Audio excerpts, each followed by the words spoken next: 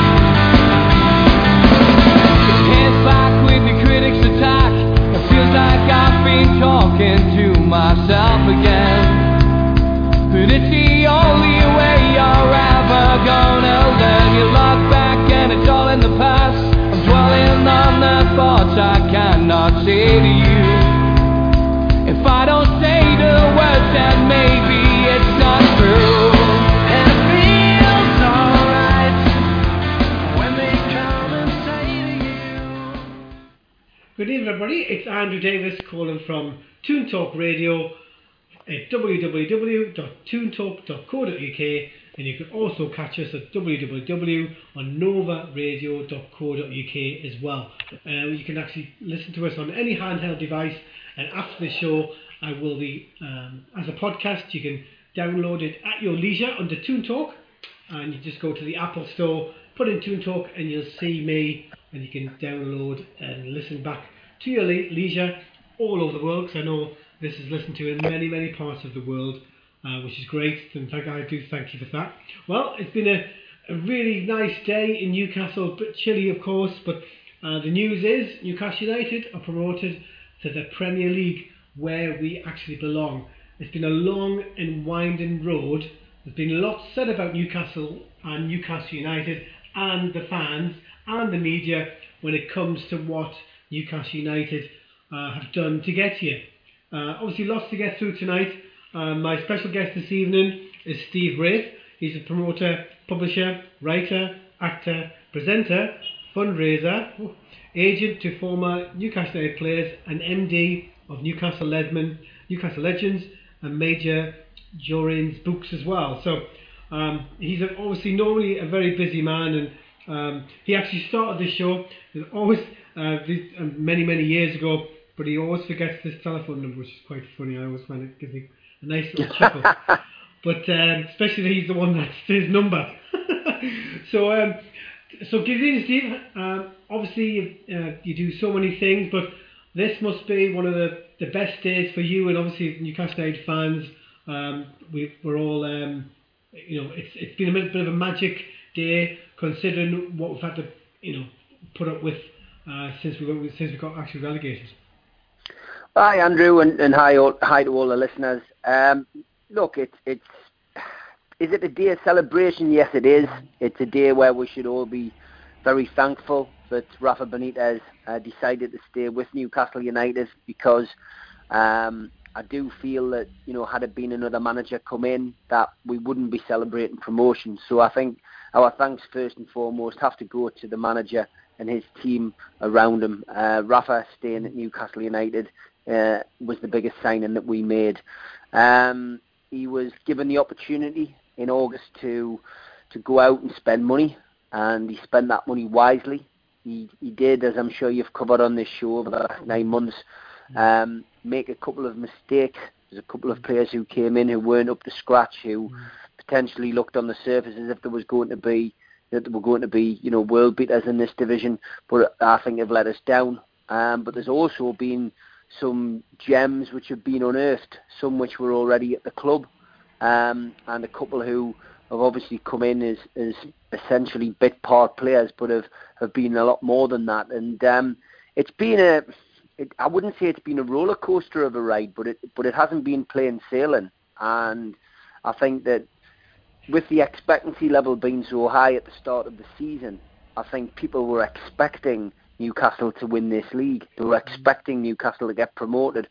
As a comparison, when we went down and Chris Hughton was manager, a lot of us were wary of the division. We didn't know what we were letting ourselves in for, and there wasn't an expectancy that Chris Hughton and the boys would win promotion. We had an experienced squad, but I think the expectancy level for Rafa has made this a slightly different promotion, a different kind of feel around it. And I personally haven't enjoyed it as much as I enjoyed the 2010 promotion, or the 92-93 promotion, or the 83-84 promotion, because those promotions were, they were just different. 83-84 massively different, because I was only a young child. I was only like 13, 14 when Newcastle won promotion with Keegan, Beardsley and Waddle. But in 92-93 I was a young man, and obviously, Newcastle, they ripped the heart out of that league, and with Keegan playing his free-flowing football, and all the young Geordies in the team, it was just a breath of fresh air, and the ground was changing, everything was different. The 2010 promotion season, we were knocking people for six, left, right, and centre. We had the emergence of Andy Carroll. We had the experience of Alan Smith, Joey Barton when he played, Kevin Nolan, Steve Harper, and that was, again, there was this mentality, the Deacon Blue song booming out of the dressing room at every game. There was a strong mentality there. But with this team, it's just, I don't know. Will I remember this team in 25 years' time if I'm still about? Will I wax lyrical about this promotion? Will I look back on this with fond memories? I don't think I will, because I don't know. Maybe it's just because I'm getting older, but I'll certainly hold the other promotion teams in probably higher in my thoughts. But listen, they've done it. I might sound as if I'm a bit negative about it, but I'm delighted we're back in the Premier League, because unfortunately, because our club, like every other club now, is a business. It's the league we have to be in if we're going to succeed, and if we're going to make money, and if we're going to have any chance of all seeing a trophy before we shuffle off this mortal coil. So it is a promotion. We should be celebrating it. We should enjoy it, and I, like everybody else who's lucky enough to be able to get along to St James's Park in May for the final home game against Barnsley, will be there clapping the lads on, whether they lift the first, whether they lift the championship, or whether they lift the trophy, which will be, the second place. The runners up will be awarded for second place. I'll be there applauding the lads, and it was just a big sigh of relief, because if you watched the game last night, it's followed on from the last 3 or 4 months. It's been hard to watch Newcastle United. It hasn't been enjoyable, and up until the sending off last night, Newcastle looked as if they were going to make hard work of it again, and it was painful at times. But once the sending off happened, Newcastle got into their stride. It seemed to lift whatever they had on their shoulders off their shoulders, and the performance was a lot better, and we played some of the free-flowing football that we came to expect from Newcastle in those opening months of the season. And I mean, when you look at the stats, the goal difference, etc., is exceptional. We've conceded the least amount of away goals, 17 away goals, which for Newcastle United fans has been unreal, going away from home and getting that result. We could, if we beat Cardiff on Friday, set a club record for away wins, which will be 14, I think, which is fantastic. And it's Newcastle United. We never make it easy. We never do it easy. But we're promoted. We're back in the Premier League. We've got to celebrate that. And I, like you and every other one of your listeners, are eagerly awaiting those fixture lists that come out in June. And it'll just be great to see Newcastle against Manchester United, Newcastle against Arsenal, Newcastle against Liverpool, and so on. And it'll also be great to see Sunderland versus Burton Albion in the Championship fixtures when they come out a little while later. Yeah, I think that's probably been the issue from the start to finish. It's a crap league. To watch football, it's awful. And the thing, because I agree with you, because I think obviously I'm a bit older than you, but when you watch over the years, I did kind of. Obviously, you got with Rafa, who's the master tactician. The fact that there wasn't really a lot of cover for Dwight Gale, especially, probably came home to roost. And I think watching Newcastle kind of eke out a result every single week, it is tough to watch, and you just want them to win in any shape or form, because I think at the start of the season I don't know about you, but I never thought that we would walk this league. I was actually quite worried. I thought, oh, but then obviously we brought the players in, and then the players, we started off, not that great. So I did thought playoffs. I thought, well, we'll get the playoffs, which is the worst thing imaginable for giving you a heart attack, I think. But that's the problem with. I think the players you get in the championship, you're never going to get what we had back then, like you said, with the Nolans of this world and the Joey Bardens. We had a fear factor. Every time we played a team, they were worried about getting beat heavily. When you play Newcastle United now, every team that comes at Newcastle United has got a great chance of beating them, which is a bit jarring to see that for me personally, because you want Newcastle to pressure them. Now, the one thing that it was great to see, obviously we got promoted, but the one thing like you said regarding the players, like a lot of them players to me, you've got to take a baseball bat to a few of them, because I think Alan Shearer he says you have to be ruthless when it comes to players, and with Rafa, he will be ruthless. But this is the problem, isn't it? But it is, yeah, because in the summer we don't know what's going to happen. Yeah. If January's anything to go by, Mike Ashley, man a few words as we know, made the decision, not to spend money. Now, that's his prerogative. He's the owner of the football club. It's his money. He'd loaned the club. He's given the club another interest-free loan, which had to be put into the club because of the relegation. So, in his mind, I suppose he spent all that money in the summer. Yes, he did recoup some from the likes of Wijnaldum and Sissoko. Rafa did some fantastic business in the summer to get rid of, the deadwood and get the money that he did.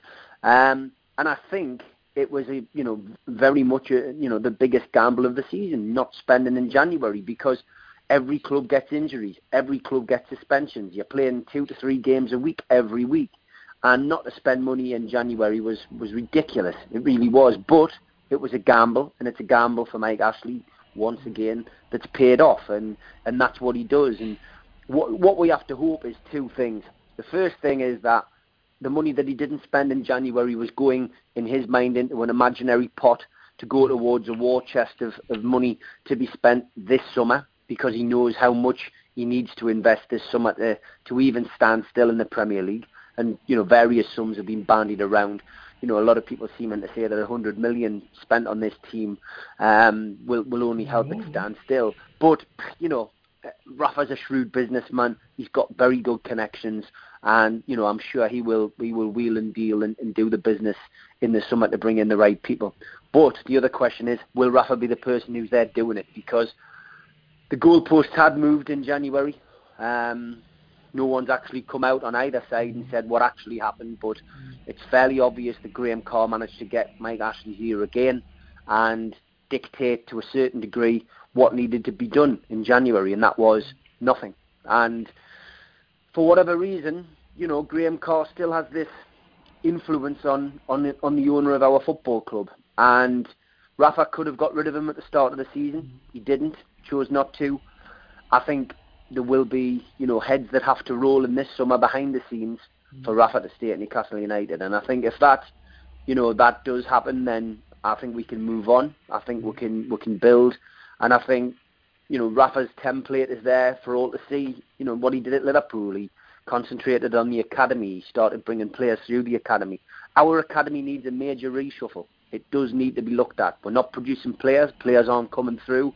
And that's the unfortunate thing at the moment at Newcastle. We're having to buy players in. If we had 1 or 2 players coming through each year, like they do at Southampton, that would be massive for us. And we haven't got that right since Kevin Keegan scrapped the reserves and the juniors and the intermediary team and all that.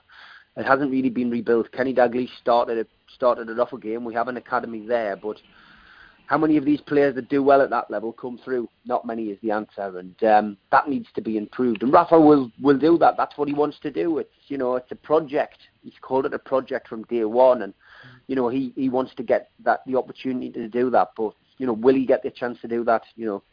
only one person knows, and that's Mike Ashley. And whilst we will be celebrating now until the final game of the season, the real work starts after that.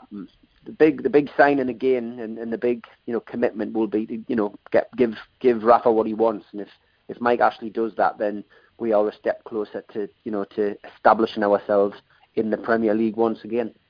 I think when it comes to actually today was a strange day, because I did put it out there today that I was obviously at work in Newcastle, and there was about 6 to 8 people who were talking about the match last night. And normally I like to get into show people to feel where I'm coming from on a few issues with Newcastle, and I couldn't believe it. 6 out of 8 all said, yes, great promotion. It's just like you said, it hasn't been great to watch. And they all said they're all worried about the fact that Mike Ashley will obviously not look to back him and bring in Alan Pardew. I've thought this for a long time, because I, like yourself, got connections, but I like the fact that what Rafa said in January on TV. I love that passion.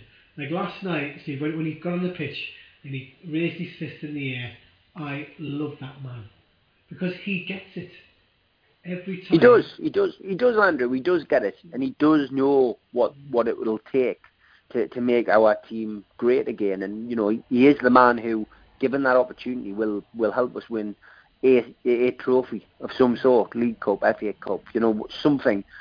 He will bring something to Newcastle, because he's that kind of manager. But it's whether he'll get the chance, whether he'll get the opportunity, whether he'll get the financial backing, whether he'll get the control that he wants at the football club. And that's again, for people who are of a certain age group who've been through so much turmoil with Newcastle. That's why this promotion almost is. It's hard to really get out of celebrate it too much, because we all know what potentially could be round the corner. And that's this regime. The regime of Mike Ashley has got us all thinking like that.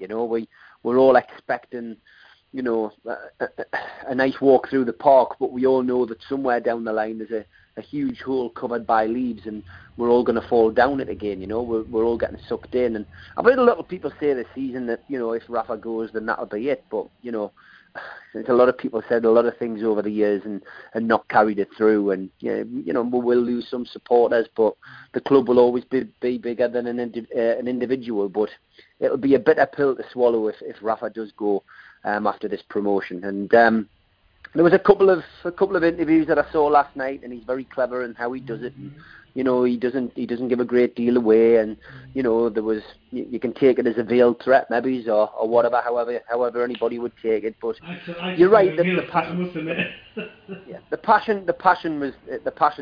passion is genuine from Rafa, and you just seen him walking around the pitch last night, and how much the fans mean, and that got the hairs on the back of my neck standing up, because you know it's genuine. He means it. That he wants to be able to be given that opportunity. And I think, I certainly think that another good thing to come out of this season is just unification of supporters. The supporters groups, Gallagher Flags in particular, Newcastle United Supporters Trust, True Faith with Michael Martin, Newcastle United, the football club themselves, I suppose, as well. NUFC Fans United, and then podcasts like yourself and the True Faith podcast, and various other people who put themselves out there to talk about our wonderful club. Everyone seems to have been pulling in the same direction this year, and I think that's a massive plus, because in previous years when I've been up there and I've put my views out there and talked about things, and like campaigned against things and whatever. I just think we've all been all had different agendas, but now I think it's just great to see everyone pulling together under the black and white flag. And I think if something did happen with Rafa, then I think we would be a lot more unified as supporters. And I think that any resistance against the regime would be a lot stronger. But it's all ifs and buts at the minute. We don't know what's going to happen, Andrew. Let's just hope that, it goes completely the other way and that Newcastle United do spend the money, give Rafa the money, and, we have a long, happy time with Rafa as our manager, because that would be a lovely scenario to happen, Yeah, I think it's actually interesting, because I was trying to find out, this is a bit of a story that you might like, you probably wince a little bit, but I was doing something, a temporary job, and I heard a whisper that this guy was coming in, he was part of the club. And, yeah. You come in, and me being me, I always try, if I see an opportunity, I try and get in there. And this guy says to me, I believe you're at the club. And nice, I think he was shocked that I was talking to him. But and I went, let me have a guess what the first name of the sponsor is. And I said S. Oh, you're wrong, like. You're wrong. You're way off base, straight off the bat, And I said, I have a bit of a show that I do. Steve Ruth used to be. Oh, I didn't like him. And I went, well, I says, it's like anything on the radio. You might like to listen to me on the radio. It's and this is a guy in the club. And he turned around and he went, no, I didn't like him. I said, well, he does all these things for the club, and he players, and he's boxing, he's agent. Oh, I didn't like him. And I thought, I'll give him one more chance. And I went, I says, who's the one person when we wanted somebody to get out there and say something that some fans would resonate with and some wouldn't? And I says, who's the one? I says, can you name me one person that appears, that over the years has appeared on TV? And he went, he's always on there. I says, but the things he says on there you agree and disagree with, don't you? He says, aye.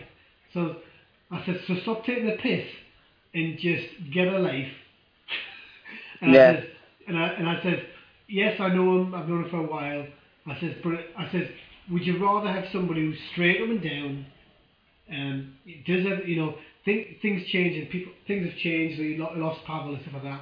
I said, look, we've got that together. Were you there? I said, were you there when we did a special thing, the ground and it? He says, yeah, I was there.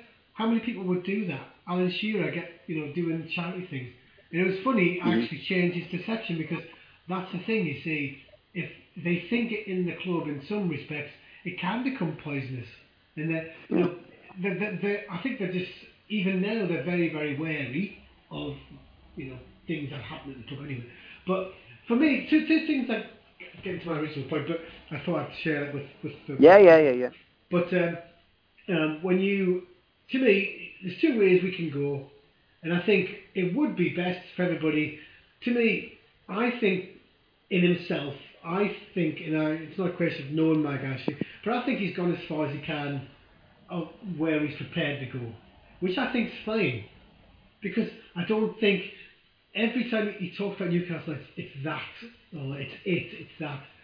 I just think for his own worth, because he gets too much flack from other things regarding his own business, for him to say, like, to me, we've got a lot of people in our community that could make manoeuvres to try and get in a new owner. Obviously it's happened in the past, but to me, it shouldn't, for Mike Ashley with Newcastle, it shouldn't be about money. He's got loads of it. He's given us these loans. I always laugh when I hear people say, well, he's given us a loan, he's given us this credit. The guy's a billionaire several times over. The money side of it shouldn't matter. I actually worry about the bit behind it when it comes to the metro. Like, he's going to be they're going to be building stuff on that. Well, I can understand it, but for me, he doesn't come across as a person that is in it for the long term for Newcastle. And yes, he's been here a long time now, though. He's been here a long time now, and he's lasted longer than a lot of people thought. And he hasn't been to any games that I've seen him at, this season. At home, he's been to 2 games that I can recall: Brentford away and Birmingham away, back-to-back games when Newcastle were, hoping to sign somebody in January. And the reason he obviously turned up there was to tell them to do nothing other than watch the games and have a chat with his mates. But listen, he's been there longer than we thought he would be, and this next season, what's it, coming into 9 years, nearly 10 years or whatever it will be. He's been here a long time, so his brand is getting more and more publicity, and he's going into the Premier League. It's going to get global publicity again. You know what I mean? So, why would he leave that? It's free advertisement on a big stage, on a global stage. Why would he want to give that up? He gets that for free, season in, season out. The one thing I've noticed, obviously, last night, out of all the players that he's brought in, 4 out of the 12 were in that starting lineup. Now, it just goes to show, isn't it? Obviously, he's brought players in. Who's been probably the one player who surprised you? Who's been the most disappointing? I've got an easy one, but for me it's an easy one. But who's been the one player that's the biggest surprise? Well, yes, is for me it's Kieran Clark, because he was brought in as a stopgap. He was brought in as somebody who was there to cover that back four, because we already had recognised central defenders. He had Jamal Lascelles there, who'd obviously covered himself in glory, in the relegation season by standing up and telling fellow professionals that they were underperforming. And he made a big point of just kissing the badge and doing a Stephen Taylor, if you like. But he put himself in the shop window. He put himself up there, and he looked a good player in a poor team, Jamal Lascelles. Then you had, obviously you've got, you then got Mbamba, who, is probably very like Titus Bramble. He's, he'll have a great game, but always make one mistake. And then, after that you've got Grant Hanley they brought in, who, they were chasing Duffy from Blackburn for quite a while, and everyone thought that they all thought that they were hoping to get him in. They had their eyes on other targets, but they'd settled on Duffy and thought that Duffy would be the one that they could bring in. But then what happened was, Duffy was not going to be sold. Blackburn weren't going to sell him at any price, and they were left scratching their heads and ended up going for Hanley. Now, Hanley was never present for Blackburn last season, Championship defender, but when he came in, just didn't perform. So the back four probably was something which they wanted to strengthen, and it didn't quite get the players that he wanted to do that job. So Clark was an added bonus, really. He was brought in more as cover than anything, but he's come in and he's been absolutely superb. I mean, when you bought Richie, it was a straight exchange really for Townsend, and we were hoping and expecting him to produce and do what he did. And he's been my favourite player of the season. He's been superb. Even when he hasn't played well, he's held his hands up. He's admitted it, but he's done the job that Rafa asked him to do. But the best player who came in and he's ended up being a big miss in the last few games where we've struggled is Kieran Clark for me. Of the players who we had at the club already, Gouffran has done what Peter Lovenkrands did in 2010. He's always had a good engine, but he's produced, and again, he's been a revelation under Rafa. He's done the job that we needed him to do. He's caused havoc. He scored a couple of crucial goals, but he's just got a good engine, and his commitment to the cause and getting Newcastle back in the Premier League has been outstanding, and he deserves the medal that he gets at the end of the season, and he deserves the plaudits because he has really stuck in, and the other one is Paul Dummett, who I know a lot of people don't like, but Paul Dummett's just done what Paul Dummett does. I think what I've realised with Rafa in this first full season is that players who do what Rafa tells them stay in the team or in the squad. They get the games, and again, Paul Dummett has been given a specific role, a specific job, and he's stuck to it, and he's had a pretty good season. I think biggest letdown for me by a country mile, who were brought in the summer is Mo Diarmi. I don't think he's performed to his capabilities. I don't think that's simply down to the guy not putting the work rate in. although it does look like that when you watch him play. I think it's finding the right central midfield partner for him, and I think ultimately our best central midfield pairing, without a doubt, is Shelvey and Hayden. I think Hayden's come in. He's done a great job as well. I think Hayden's just impressed. He comes from Arsenal. He's been a big fee's been spent on him really for such a young lad. And he's going to make mistakes. He's still finding his way in the game. But I think Hayden and Shelvey's been the best centre midfield pair. And I think Diarmi and Shelvey like to play a similar role, and I just think that they don't complement each other, and I think that's affected. Diarmi hasn't had a run in the team, and he just doesn't look effective when he comes on.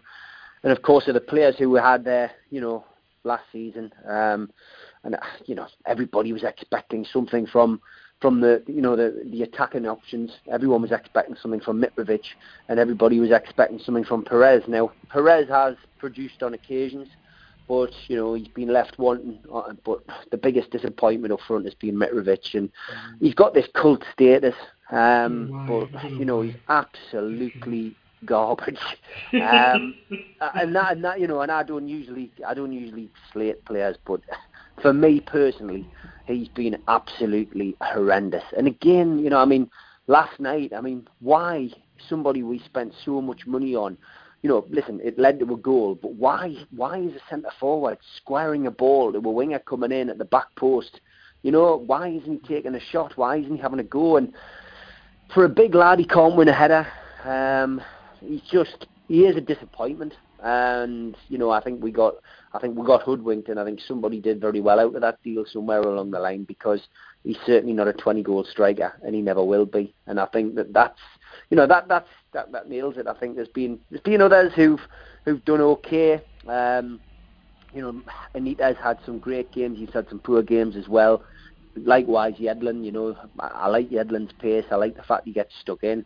But I think he's been left wanting in certain games. And I think the fact we lost key players at key times, Andrew, which everybody's going to do, but that the ban on the Shelvey was a big thing in our season. That could have, we didn't play well without him. That unsettled the team that had just got into that rhythm in the September-October period. When we went 8 games unbeaten, 8 wins on the trot.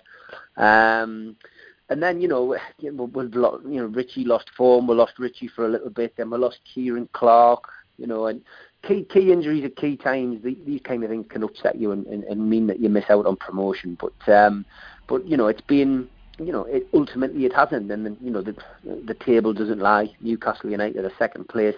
They're now promoted. They're back in the Premier League, and we should all be thankful for that. And like I said right at the start of the programme, thankful for Rafa Benitez deciding to stay at Newcastle United, because without Rafa at the helm, I do think that Newcastle would have struggled to get promoted this season. Yeah, I think probably the biggest thing is, for me, it's now because I think we've now got basically 2 weeks, haven't we, before the end of the season. So he could, you would think there would be a jet ready from Mr. Ashley somewhere along the line. To me, there has to be an immediate response to what's all happened, and clear the decks. You know what I mean? You've had a relationship for 12 months. Okay, have a meeting, have a coffee, whatever, have a glass of vino. The money's come back. The money that they want is going to come back into the team. I think the thing that worries me, Steve, I don't know about you, but I think a month ago, the Chronicle went with a headline: Mitrovic is staying.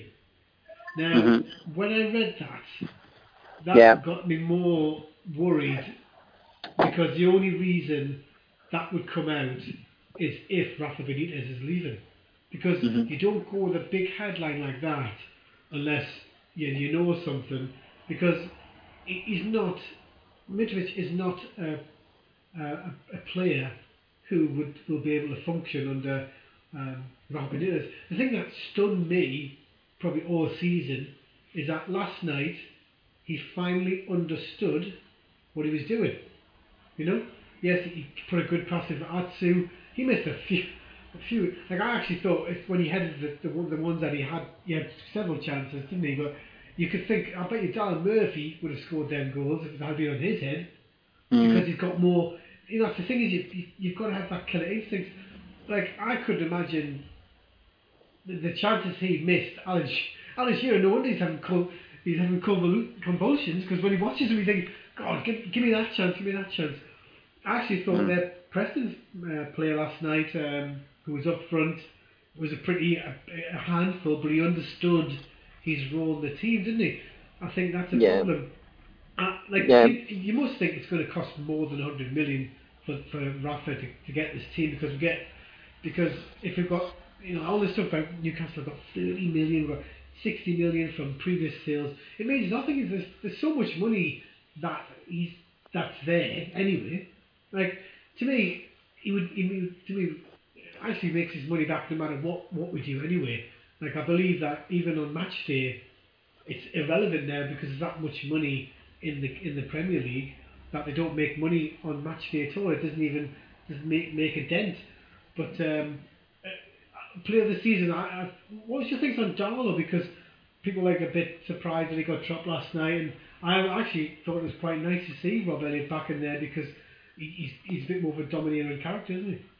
I think if Rafa stays, I think he'll completely rip the heart out of that back four and get a new goalkeeper. Yeah, I think he'd be interested to see what Tim Krul's like, but I do not think we will see Carl Darlow or Rob Elliott start next season. I think if Tim Krul comes back, I think Tim Krul will get the opportunity. He's a Premier League keeper, but I think we may sign a new goalkeeper. I think Rafa would make that his priority, and I think he will make massive changes at the back four. I think Dummett would survive. Any cull. I think he likes Dummett, but I think he would just go for major surgery on the back four because he builds his teams from the back, and his back four tends to remain unchanged as well when he brings them in. But Darlow's been okay. He's got a cult following, of course. People like him, and we seem to have this mentality that if they've got a good song, then they've got to stay no matter how badly they play.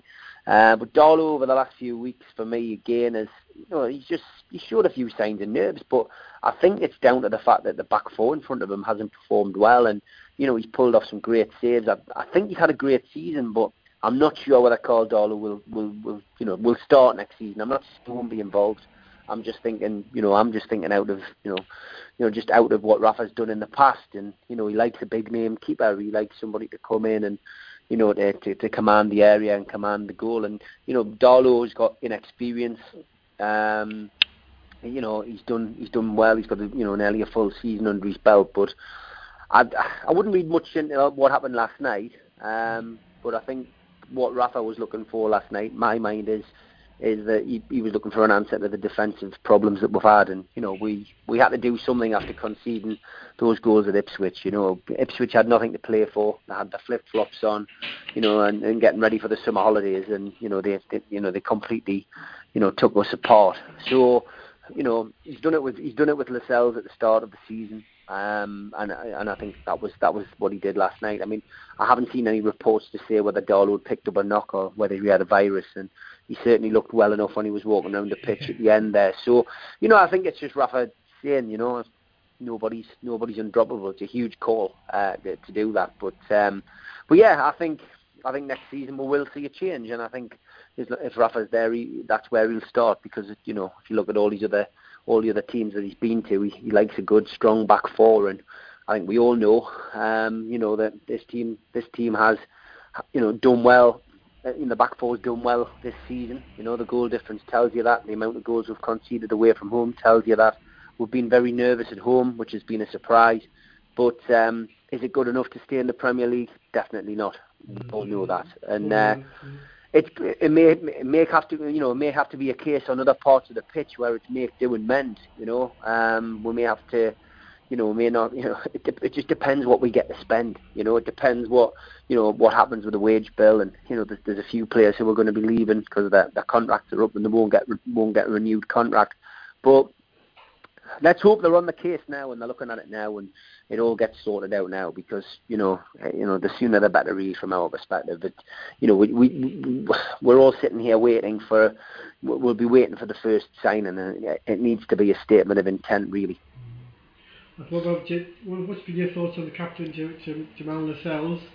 I actually thought he should have been dropped last night because he's been absolutely horrendous the last couple of games. But what's been your thoughts on the way that he's dealt with the captaincy and as in, well, obviously he's the captain of the biggest team in the world, really. So it was a strange appointment giving him the captaincy, and I thought it was going to upset the apple cart with Shelby, to be honest, because I think Shelby thought it was a given he was going to get it.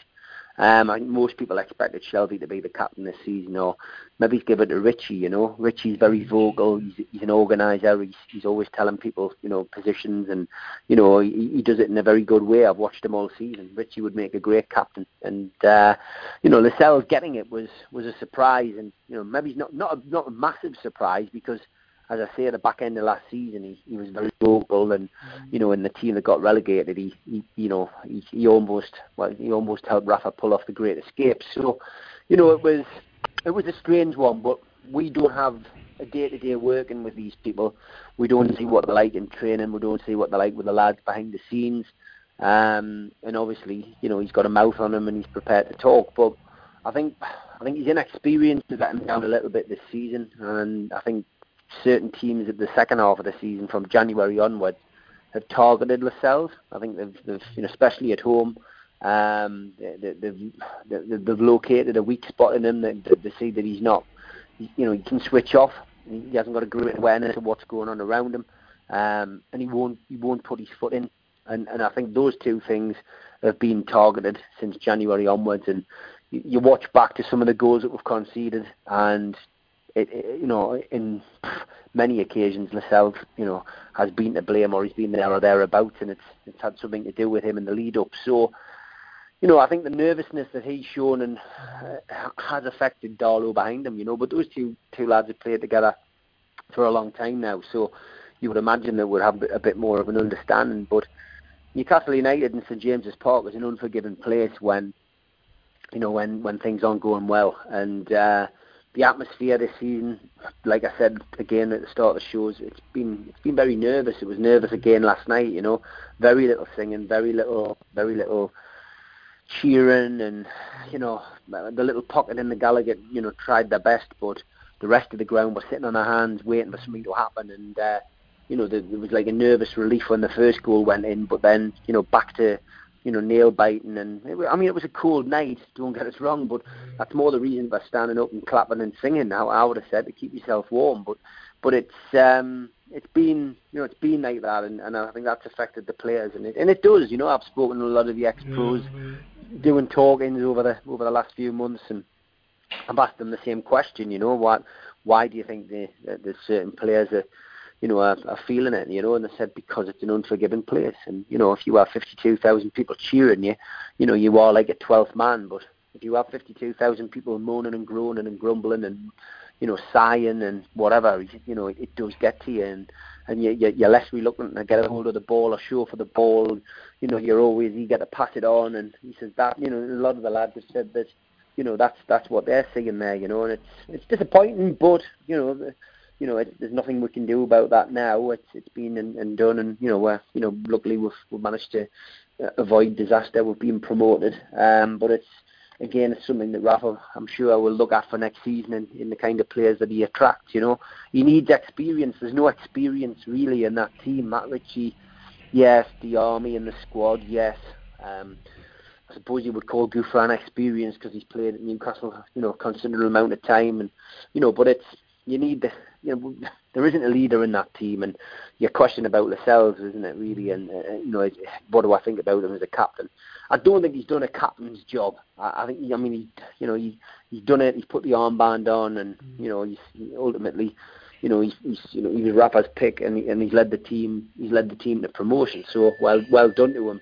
But at the same time, has he been like a Kevin Nolan? Has he when the chips were down? Has he managed to? Have I seen him in there telling people, giving people a G up or putting his arm around people and whatever? No, I haven't. And for me, that's what a captain's about, making sure that he's got it. But he might not do it on the pitch. Does he do it in the dressing room? Maybe he does. Maybe that's why I got the job. But it was a strange selection at the start of the season, and I again wouldn't be surprised if next season. There's no way he's going to be captain next year. I think I think he's been lucky. I think if the goalkeeper had been situated, I'd just say Rob had come back a bit earlier, I think he would have been given the arm on because. Yeah, I think I saw he was on the bench, wasn't he? There was a picture of Rob going off his box. There's something that was going on the pitch, and Rafa was having to calm him down because that thing Rob's got a mouth on him. He's not a shy lad. Like you've met with Rafa. Have you met with him in the? Yeah, I've met him about 4 times this season. And I mean, I'm obviously very good friends with his agent and with his lawyer. They've we built up a great friendship now. I've obviously got to meet them at the start of the season, and I've sat with them all the way through it. It's been a different campaign for me. Rather than sitting in my own seat, I've been sitting in the director's box with them, and been privy to a lot of the conversations and a lot of the talk, and it's just been a different aspect for me. Normally I've sat with my mates and sat with me dad and my brother in the Gallagher end, but this time we've all been sitting together in the director's box. You wouldn't have thought I would have been saying that a few years ago, but I mean ultimately I've built up this friendship with him, and it's I'm hoping to stay and hoping it blossoms, because if it does, then it can only be meaning Newcastle are doing well and the club's doing well. But Rafa's great. He's just like you and I. You would chew the fat with you or any of your listeners if he bumped into you in the street. If you started talking to him about the goal we conceded last night, or the penalty that was scored and then was disallowed at St James's, he'd be as passionate as you and I about it. That's the beauty of Rafa. You could sit down with him and he'll talk football. He's a football man first and foremost. He loves his football, and the people who I've met around him this year, his old coaching staff from Tenerife and Estevada, and they've all been over to see him. They've come across and watched him take his training sessions. They've come and watched the games. He still has great connections around the world. Met so many different people through him this year, different coaches, different people who run academies and whatever, and it's been fascinating, but he lives and breathes and he eats football, and that's why Rafa has been a success, because he's always analysing and counter-analysing things, and even last night when they were doing the lap of honour, you could see him, putting his arm around players, congratulating them, but then as it was all coming to an end and Matt Ritchie was just saying goodbye to the Gallagher end, Rafa came across to him, put his arm around him, and then they were talking football again, and he was talking about something that something that had obviously happened in the game, and Richie was going, yeah, but this, and then Rafa's going, yeah, but no, and you could see him getting animated, and it was a positive, but you're just thinking that's Rafa, he's had his 2 minutes, he's walked around the pitch, he said thank you to the fans, which he always says is important, but then it's back to business again. He's already thinking about the Cardiff game, and how he can better. He never does that, does he, normally? But it's good. Yeah. It's good, isn't it? It was good, and they'll do the same against Barnsley, whether they lift the championship or whether they get the second place trophy. There will be a big display in the middle of the pitch, and it's good. It's a nice opportunity for the fans to say thanks, and for Rafa and the lads to say thanks. So it'll be a proper party atmosphere against Barnsley, which will be great. But obviously you're now. I've seen that you're doing the football side. We've done one thing together on that. But what's it been like with regards to the football side of it and getting involved with the younger side of it? Even though we've had an issue with an older one, but how's that working out now for you? What, on the agency side, or? Yeah. The agency side's been great. I mean, it's one of those things. I didn't want to go hell for leather and just sign a load of players and not be able to look after people. But I've got 2 players signed up with me. One Scott Fennick, the other one who I'll be registering in the next week or so with the FA is a young lad at Carlisle called Luke Lloyd. So I've got two lads who essentially I'm going to try and concentrate my efforts on their career. I've had a couple of a couple of other things which I've done in the past, with ex-players, and they're the ones who push me in the direction of going in as an intermediary. But yeah, look, it's, for me, it's just the same as looking after boxers. I look after a few fighters now, based out of South Durham gym, and it's just man management. It's looking after these players and making sure that I can try and get them a move if they want or whatever, or if they need some boots, whatever, having the contacts. And it's early days for me. I'm learning. It's a learning curve with that, but I am learning. And Scott Fennick, of course, is he's coming at the end of his contract at York, so we'll see which division they're in first and foremost, and see what he wants to do. But I'm going to be meeting up with Scott tomorrow to discuss that, and then obviously Luke's in his second year of his scholarship next season, but he's just played. He hasn't played for much of the season because first years don't get much of an opportunity. But then through injuries and what have you, he's managed to get in the side 4 weeks ago. And in the last 4 games, he scored in each game. They've won each game, and he's scored 4 goals in 4 games now, which bodes well for him. One of them was against Sunderland as well, so that was even more of a delight. So yeah, it's been good, but just starting off on that path, so not really a great deal to report on that at the minute. It's interesting actually. Lee Johnson's on the line. He's obviously one of my regular guests. He is his cousin of Scott Fennick. I was just going to say, but you better look after him as well. Yeah, I mean, I got the tweet from Lee when he signed, "You better look after him, mind." And yeah, I mean, Scott's a great lad, and just hasn't had the opportunities this year. But when he's had the opportunities, he's took them with both hands. And the goal that he scored, it was a penalty. He had the balls to step up and take the penalty in the semi-final to get them at Wembley. So I'm just hoping he gets the opportunity to step out at Wembley. Whatever happens, he'll be on the coach. He'll be going down to Wembley with York City. It's a memory he'll never forget. And then his future, then where that lies, who knows? But if he gets offered a new contract at York, I'm sure he'll look at it. And if he doesn't, then I'm going to have to find him a new club because his contract's up. But it's yeah, I'm seeing Scott tomorrow, so I'll have a clear idea of where his head's at tomorrow, and we'll see where we'll go. But it's great, Just say tomorrow, make sure you trip him over or something like that. I will do, mate. I will do. How old is he? How old is Scott? And he's at striker. 26, and still got a few years ahead of him yet. And the next move's a big move if he does go. So he's focused. He's a home bird. He likes to be in and around as close to the northeast as possible. So it's just what offer comes on the table. He's got to look after himself at the end of the day. He's a professional footballer. So I'm sure there'll be a lot of interest in him. There's a lot of teams who every team needs a striker.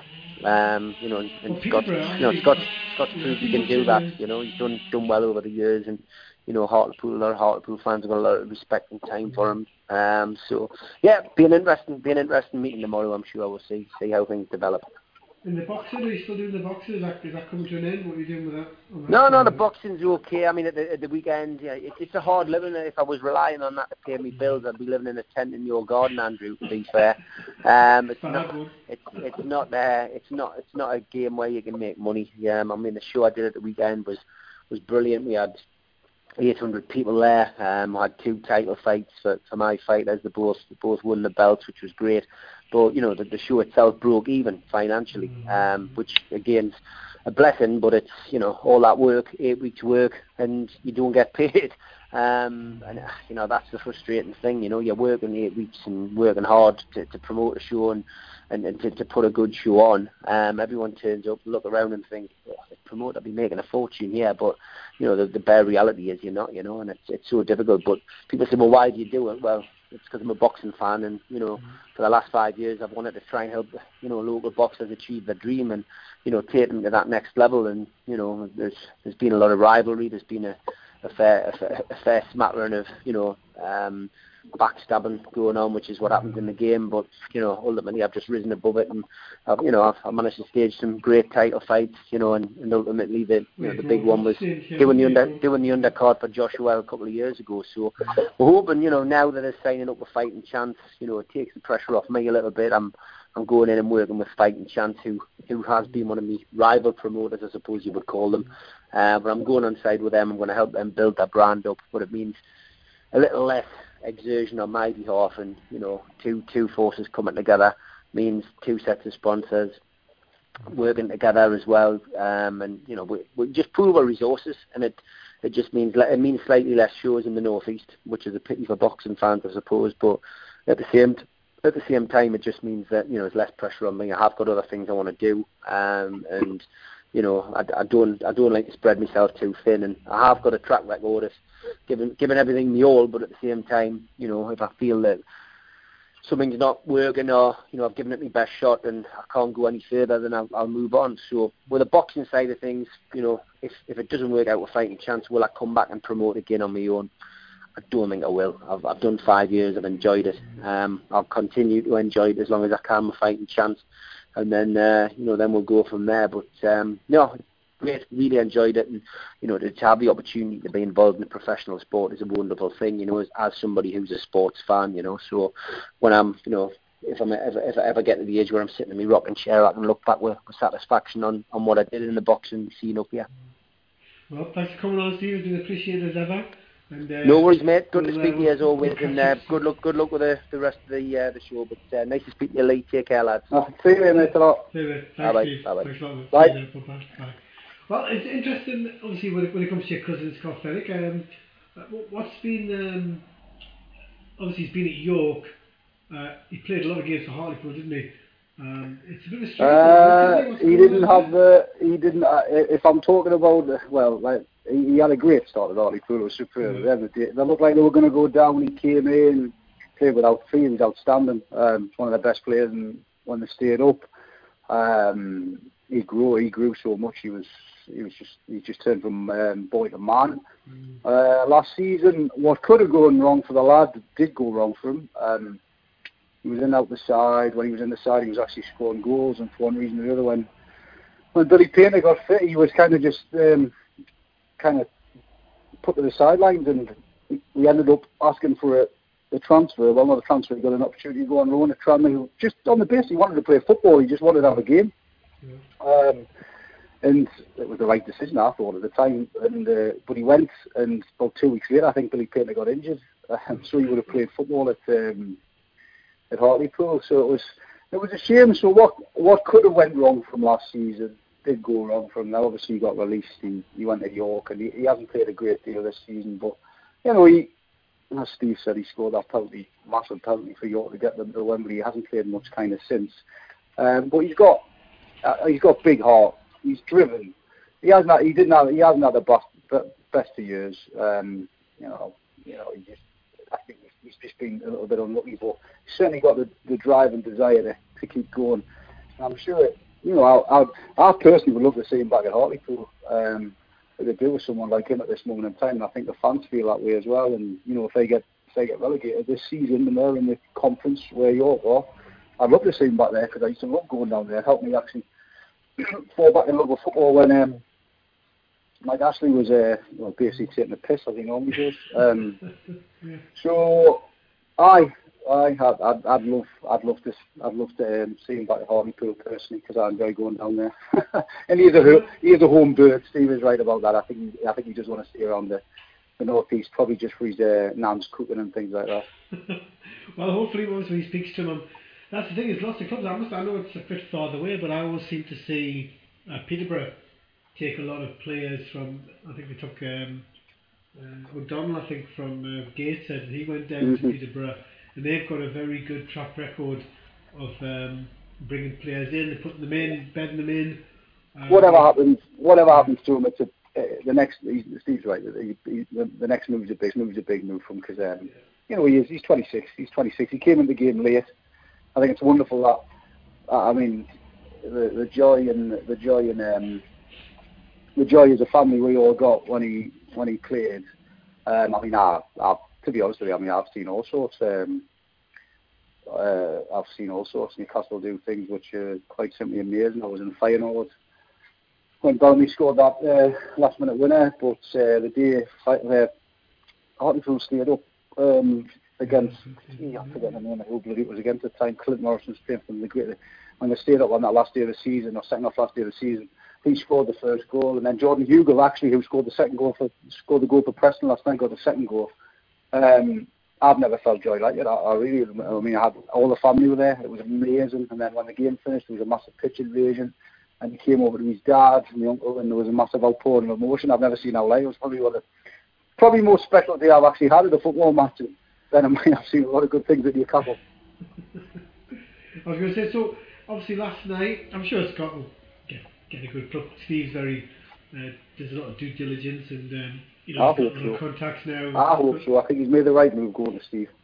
Yeah, definitely. I think, well, I think Steve will look after him, you see. It's like, plus he's, he's just, Steve's just started himself, so, but he knows a lot of people, even we, we've got somebody a job, he's northeast based. He's someone he can actually speak to, unlike his last agent, I think. So I think that'll be helpful. Well, that's the thing with Steve, isn't it? What you see is what you get. He tells you how it is. There's no middle ground. He says this, and this. That's the good thing about it. Yeah. So tell me, obviously last night, a lot of things. You were there last night, and it was painful to watch at times, but then eventually it went the way that we wanted it to, and then the call out today this morning, as I said to Steve earlier. People are obviously worried that he might not stay. Give me your take on the match last night and obviously I love the fact that when he came out at the end of the game, his fist in the air when it comes to Rafa. It's brilliant really what he's done for this club, and I think you're right. I think obviously I see your tweets as well, and Newcastle get devalued. I think especially the fans, the way that we want our club to do well, and it doesn't matter how we get there. We just have to get there. He picked up literally an empty shack. I mean, you're not just talking first team here. You're talking there was nothing in the shed. Now like we've said it before, all the teams, every team at every level was losing. There was no quick fix to this Newcastle United, the club as a whole. It needs rebuilding. It still needs rebuilding. He's not even 12 months into his contract, man. This club needs reinventing. It needs rebuilding from top to bottom. Mike Ashley and whoever else have just let it go absolutely stale. The community, the club was so far apart. Like you could have stuck Australia in the middle of it. There was no camaraderie. There was no relationship. People were just walking on a match like zombies. And when the season kicked off, everyone, Newcastle going to walk the lead, Newcastle going to do this, Newcastle going to do that. At the end of the day, Newcastle, if you take Sissoko, you take Wijnaldum, you take Andros Townsend, and you take Janmaat, those four players were big four players to leave. And ultimately, probably all those four players that I've just mentioned to you there would probably have got a Newcastle side all season. So that was a big chunk of our side where he lost, and he went about rebuilding the squad, not necessarily just the first team. He made sure we had ample cover to try and get over the line. And everyone has treated us this season, Andrew, with their cup final. Regardless of what anybody says, every time Newcastle's rolled into town, there's been sellouts, want to say Newcastle and things like that, Rafa Benitez. So we've had to deal with all those kind of things. He's changed the mindset away from home. Our away record before the season kicked off was absolutely shocking, and it's currently one of the best in the country. And yeah, we've had that little stutter at the end, but ultimately we've got over the line. We've done exactly what we're set out to achieve, and now our future again lies in the hands of the owner. Rafa Benitez clearly has a blueprint for Newcastle. Whatever he's going to do with us isn't going to happen overnight.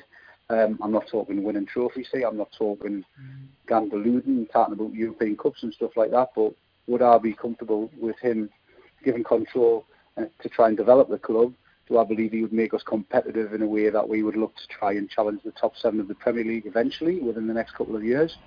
Why not? Why not? You look at the Premier League as a whole, take the top 7 out, the top 6 out. What's it got? Why couldn't the club of Newcastle sides be up there? They can be. So everything's positive at the moment because we've been promoted, and I'm going to try and enjoy the next couple of weeks. But then, I'm going to be worried about the summer, because Mike Ashley has history, unfortunately, and you can't get away from that. He's a billionaire owner who's convinced the fan base over the last 5, 6, 7 years that he's actually skint. You'd think he actually worked in Poundland. So he's a billionaire, and if he wants Newcastle to be competitive, he could make us competitive. and I think he could make a damn fortune out of the club if he gets things right. I mean, you've got that commercial deal coming up for the stadium, not stadium, for the the shirts coming up shortly. So that again, commercially selling shirts, things like that, that could go massive because the Wonga's getting ripped off it, Yeah. I think the interesting thing I've touched upon, I think a lot of these sponsors, well, it's big money, isn't it, these days? They're probably waiting, no matter what the club might say, and people seem to say, oh, it'll come together. A lot of the sponsors are thinking, well, who's going to be the manager? Because you're not going to invest all this money into Newcastle being a Premier League team until you think, okay, well, we've got a tried and tested world-class manager, and then you could, if it doesn't go the way we want it to, as when I spoke to people who work today, and I told Steve this, that 6 out of 8 people were worried that Alan Pardew might come back without even me opening my mouth. Andrew, you'd have to question Mike Ashley's sanity. Yeah. If he lets things now run down the river. Because, let's be honest, Andrew, a lot of people only stayed around at Newcastle United season ticket-wise last season and came back. Not necessarily just stayed, but actually came back, actually signed up for the season on the back of Rafa Benitez in the Championship. I mean, near sellouts in the home, and certainly home fans, all season in the Championship, man. It's absolutely crackers, and if somebody gets it right here, I mean, look, at the end of the day, with Mike Ashley, I'm quite happy to let bygones be bygones. He's made some mistakes, absolutely monumental mistakes. I mean, Christ, I can't forget them, and I'll not forget them. But he's got an opportunity here. He's got an opportunity to make this club a success. Success would be stabilising us in the Premier League and then having a clear plan, a clear vision to take the club forward, not just on the field, but off the field, behind the scenes. Put some structure into it. Put some structure into it when he does walk away as our owner. That we will be stable, and we can let's say, remain competitive, remain up the top end of the table, like maybe your Man United, your Liverpool's, your Chelsea. I mean, Chelsea's on the back of Roman Abramovich, but Man United stay there, Arsenal stay there, things like that. Why not? Why can't Newcastle do that? I'm not being deluded when I'm saying that. I just think the city itself is vibrant. It's a footballing city, and it could be what it wants to be. I would say that in a similar vein for our littlest neighbours down the road. I think they've got the capacity to be kind of what they wanted to be within the league. But I think the dead ridden what's in their club, they're quite happy to finish 17th and above the mark. So I don't think that'll ever change that their mindset. But I want Newcastle to be competitive. I don't want them just to exist. I believe if Rafa Benitez stays at Newcastle to the end of his contract, that would suggest that Mike Ashley is going to allow him to try and manage as he wants him to. And I think within the next 3 years, I think we have a lot to be excited about. I really do. Yeah. I think, obviously I asked this question to Steve. Who's been your major player for Newcastle? Who's been, there might be a couple actually, but who's been your one of the best players you thought and the worst players you thought this season? Obviously got a couple of more games to go, but and plus we'll talk about Darlow being dropped last night. But who's been the player that's most affected you and your son this year, and who's the one that you feel has underperformed for Newcastle? I think standout player. I think you've got to see Matt Ritchie. To be fair, probably would have been. I think Matt Ritchie. I think Dwight Gale was always going to score goals. I thought that was always going to happen in the Championship. I'll leave there Dwight Gale and Matt Ritchie. I knew Matt Ritchie would do the business. I knew Dwight Gale. Kieran Clark. Yeah. I think Kieran Clark came in and everyone was like, wow, what's he doing here? Coming in, Everybody was the same, weren't they? I think if you look at it over the season, when we lost him, we missed him. He's turned into a really, really solid top performer. Lascelles certainly missed him when he wasn't there. He also brings balance with his left foot, and Rafa's clearly worked with him. Aston Villa used to play him all hour, left back, left wing, sometimes in midfield.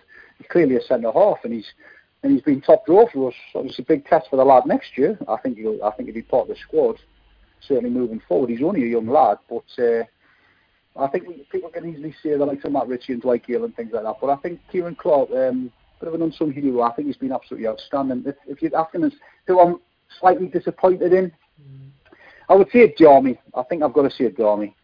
I think he should have. I mean, in terms of he come in as a signing, he should have done better in this league. Should have really took games by the scruff of the neck. He's, I suppose, he's been part of that problematic number 10 position which we've had all season between him and Perez, really. So he's disappointed a little bit. But he's played his part. They've all played their part. I wouldn't hang any of them out to dry. Every single one of them, at some point, I don't know, or another, has played their part. You know, use Darryl Murphy as an example. You know, he's come in 3, 4, 5 games where we needed a centre forward when Gale was struggling. He scored 3 games on the belt. So that $4 million that were paid for him because of the Premiership money and the TV money, that's paid for itself, really. Yeah, and I think that my, but I have to say it's definitely Kieran Clark and Matt Ritchie for me. Just the way I think they're probably. When I spoke to Steve about it, I can't see just Lascelles being Newcastle's captain next season. I think he's done a good job, but he's got a lot to learn. I think when it comes to, you know, the way that he plays. He does, for a big guy, but to me he's only a young lad, isn't he? I think, Andrew, I think if Rafa's still here, I don't see him changing his captain. I think he'll remain club captain, I really do. I think Lascelles, you've got to bear in mind, this is Lascelles' actually first full season as a player, I would say, because you know he was a bit part of Forest. He came into us, he never played any games. He was excellent in the last 6 games of last season. He said also in the dressing room what needed to be said. He hung some of our top pros. I'll say that with a gritted teeth. What needed to be said, he did the right things. I think Rafa allowed him to do that. Actually, I think he actually just let him let off steam, because I remember Rafa didn't come out after Southampton. So it's been tough going for him. You know, he's done well at times, and then he hasn't. I would imagine, Andrew, if you're looking at the squad and things like that, the likes of Grant Hanley. Maybe Rafa looks to bring in somebody who is going to be a number 3 centre-half, but with a little bit more experience, who can maybe lead the young lads and teach them a little bit, you know. For example, John Tay's name has been mentioned. I'm not necessarily saying that. It's Ryan Shawcross is the one. Ryan Shawcross. Well, again, he's an experienced centre-half. You know, he's dirty, he's horrible. Sometimes the kind of players you kind of need. Maybe you've got to bear in mind, Lascelles is 22-year-old. He's 22-year-old. His first full season. He's done all right, and he took on a massive burden taking that captain's armband on, mind. Massive burden. You know, after the last shyster we had, who used to sod off to Argentina and things like that. So I'm not going to give up on Lascelles yet. Not at all. I think I'd like to think the kid has a big future, and I hope by the end of next season a lot of people are apologising to him. Yeah, I think when it comes to the thing is, like, obviously there's a lot of talk about John Terry going here and everywhere. There's no way that bloke stays in England, because you know they get into this thing about staying at being at their club, one club, and the fact that John Terry, I can understand why he stayed all season, but he hasn't played. I think he's probably played less than 15 games. Now, no, he's not played many games. He hasn't played any games, and for me it's like that's the thing, they get lulled. You know, to me, a competitor's a competitor. I think, I would love to see John Terry in a Newcastle shirt. He obviously was short. I think Shawcross is like 30. I think he's in his 30. I think he's maybe 31, 32. I'm not sure. Yeah. But I think when it comes to Newcastle team, there's going to be an absolute bulldozer going through that team. I think Atsu. I think he's just, in a way, it's just why Newcastle didn't pick up the option to get, to take him on permanently. But you never know, there might be in his contract because yes, he scored a goal, he scored a couple of goals here and there as Atsu, but again, he just look a bit light, a bit like Perez, isn't he? Really, you know, he lightweight players, and against the big boys in the Premiership next season, like I would like to see a lot of players come in that maybe even from the Championship, some players that will take a risk on because they've got pace and they've got ability.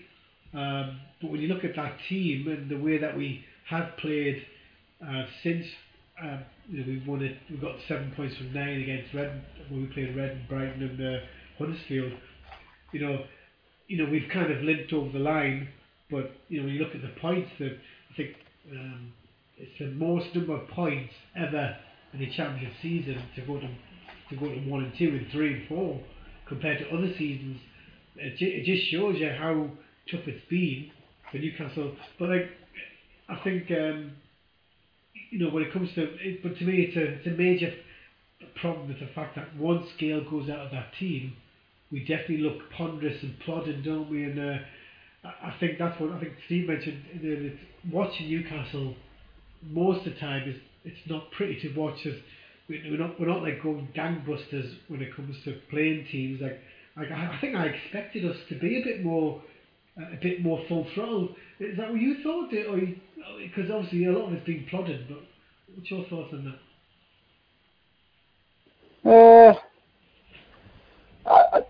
We're still on the show quite a lot. I still, when we've been talking with Neil, I don't think we've ever hit top gear. I actually don't. I don't actually ever think we've hit top gear. I think there's been more on the side. We've always set up to make sure we're difficult to beat, and then he believed that if we were difficult to beat, we would probably win more matches than we would lose, and he's proven to be right. You'll not change a lot in terms of how we play, in terms of our setup. I think it's quite clear that we need to add pace in certain areas. I think we'll lack that going forward. You've just touched on Gale and things like that. So I think you'll look to try and add pace in certain areas, because I think we'll be a counter-attack. I do think we'll be, under Benitez in the Premiership next season, a counter-attacking side. I think we'll look to set up solid ground at the back. We'll let teams come onto us because they're better. And I think that would suit the way he is trying to mould the team together. Obviously, if you add better players who are carrying the ball at greater pace, it will make your threat going forward more. Currently, no, we haven't really got a lot of that. We'll be sitting in a lot, and we'll be.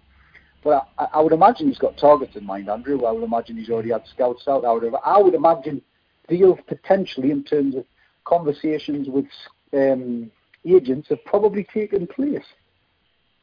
I think Steve mentioned that. I think with regards to what happened in January, I think we are. I think you would think if he's got control, there will be announcement that a few of those guys who, the reason why he didn't get the players in, you would think a few of them might lose their jobs. Because that's the one thing I'm looking for.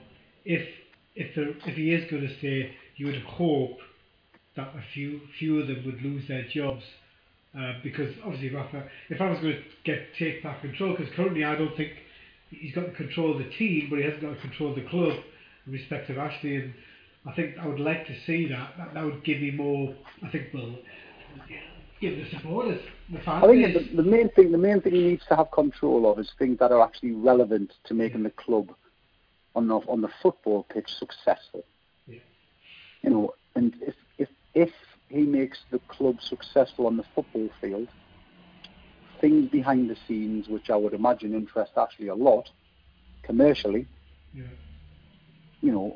would light up his eyes, because he's obviously interested in pound signs, and I don't think he really gets. I don't think he's ever got a handle on that. If he makes Newcastle successful, which if I go back to my early days when I was going to watch us, when we broke the world record transfer fee for Alan Shearer, and the whole world was talking about Newcastle United, that can happen. Man City's success didn't happen overnight. It happened because an owner come in and said, right, I'm going to plough loads of money in and make you one of the most fashionable teams in world football.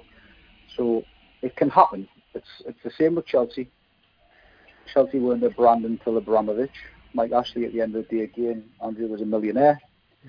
He's not a businessman from Poundland, which he has really kind of pushed forward. So it's on him. At the end of the day, Andrew, he either wants to. He said in an interview 2 years ago, he said he was going to bolt the horse. That was his words. I'm going to bolt the horse. He has the perfect opportunity right now, right in front of him, to bolt the horse and set this club on a, I think a beautiful journey under this manager. I really do. I think that going into the town at the minute's great, match day and things like that. And did you see him going around the pitch last night, man? He's a class act, man. It wasn't about him, it was about everyone else. He shook everybody's hand, man. He looked like he was getting teary. I've seen a few shots. Obviously, I couldn't see it close until I got home in the tent.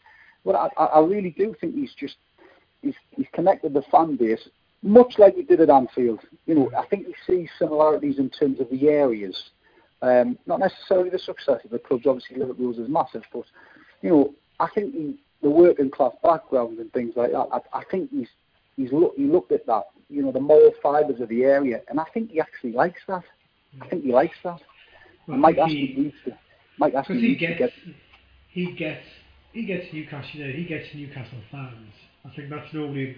Obviously, when he went to Chelsea, they treated him like Cockney spib, didn't they? Really, when he went there. But I think that's it. With Liverpool fans and the way Newcastle fans are, they get it, we get it. We might like each other sometimes when it comes to Liverpool, but it's the same background, isn't it? When it comes to us and them, and I just love the way he ran the pitch and he had his hands in the air, like fist clenched, because he understands it. We've got first time, obviously since Bobby Robson and Kevin Keegan, I think we have a perfect balance of a manager. Obviously you had Keegan who went along with it and brought so much energy to the place, and you had Bobby Robson who had a bit of everything, didn't he, really? But when it comes to what place to get in and how we play the game and how we want us to be set up in certain situations, we have the perfect manager. And you say it yourself, when it comes on TV, the whole place goes quiet because we understand we've got something special here. He's a wonderful man. There's no doubt he's a wonderful man. It's nice to have somebody. It's nice to have somebody like that. He's not only a nice guy. He's a very bloody good manager. And they do not grow on trees. They don't grow on trees. And the fact even again, I've said it a million times again. I just repeat myself. The fact he's here under this regime, I still find is absolutely staggering. But it's on the basis. It's definitely on the basis that he looked at us and thought, I want to stay in England. Christ, look at the size of that club. What can I do with that? And I think when he came, he's just thought, wow. And that outpour of emotion against Tottenham at the end of last season, he thought, Jesus Christ, if I can sort this lot out. If I can sort this out. I mean, he felt love at Anfield, right? But if he sorts us out and he wins us something, he will not know love like it. He will not know love like it. We'll build a million statues.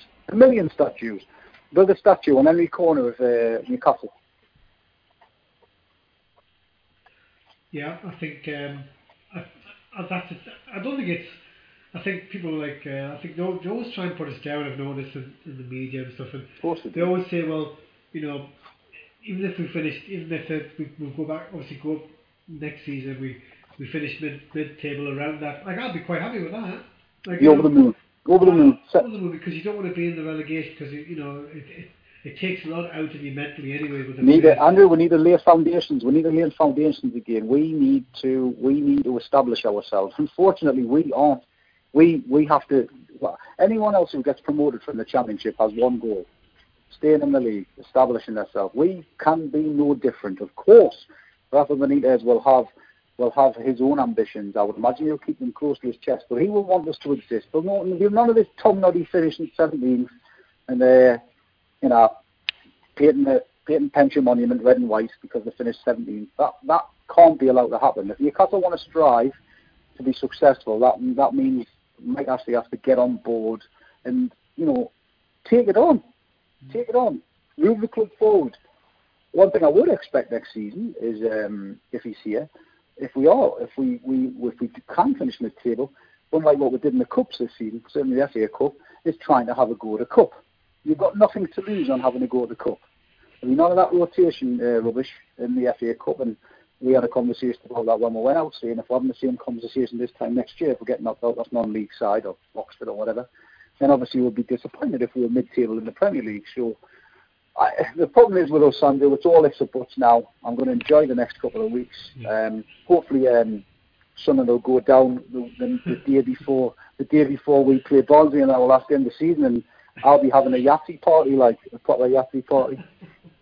I think actually the one thing we haven't talked about, so I've obviously had a hunch about this for a while, but I think when it comes to Mike Ashley, I think he's been here 10 years, hasn't he now?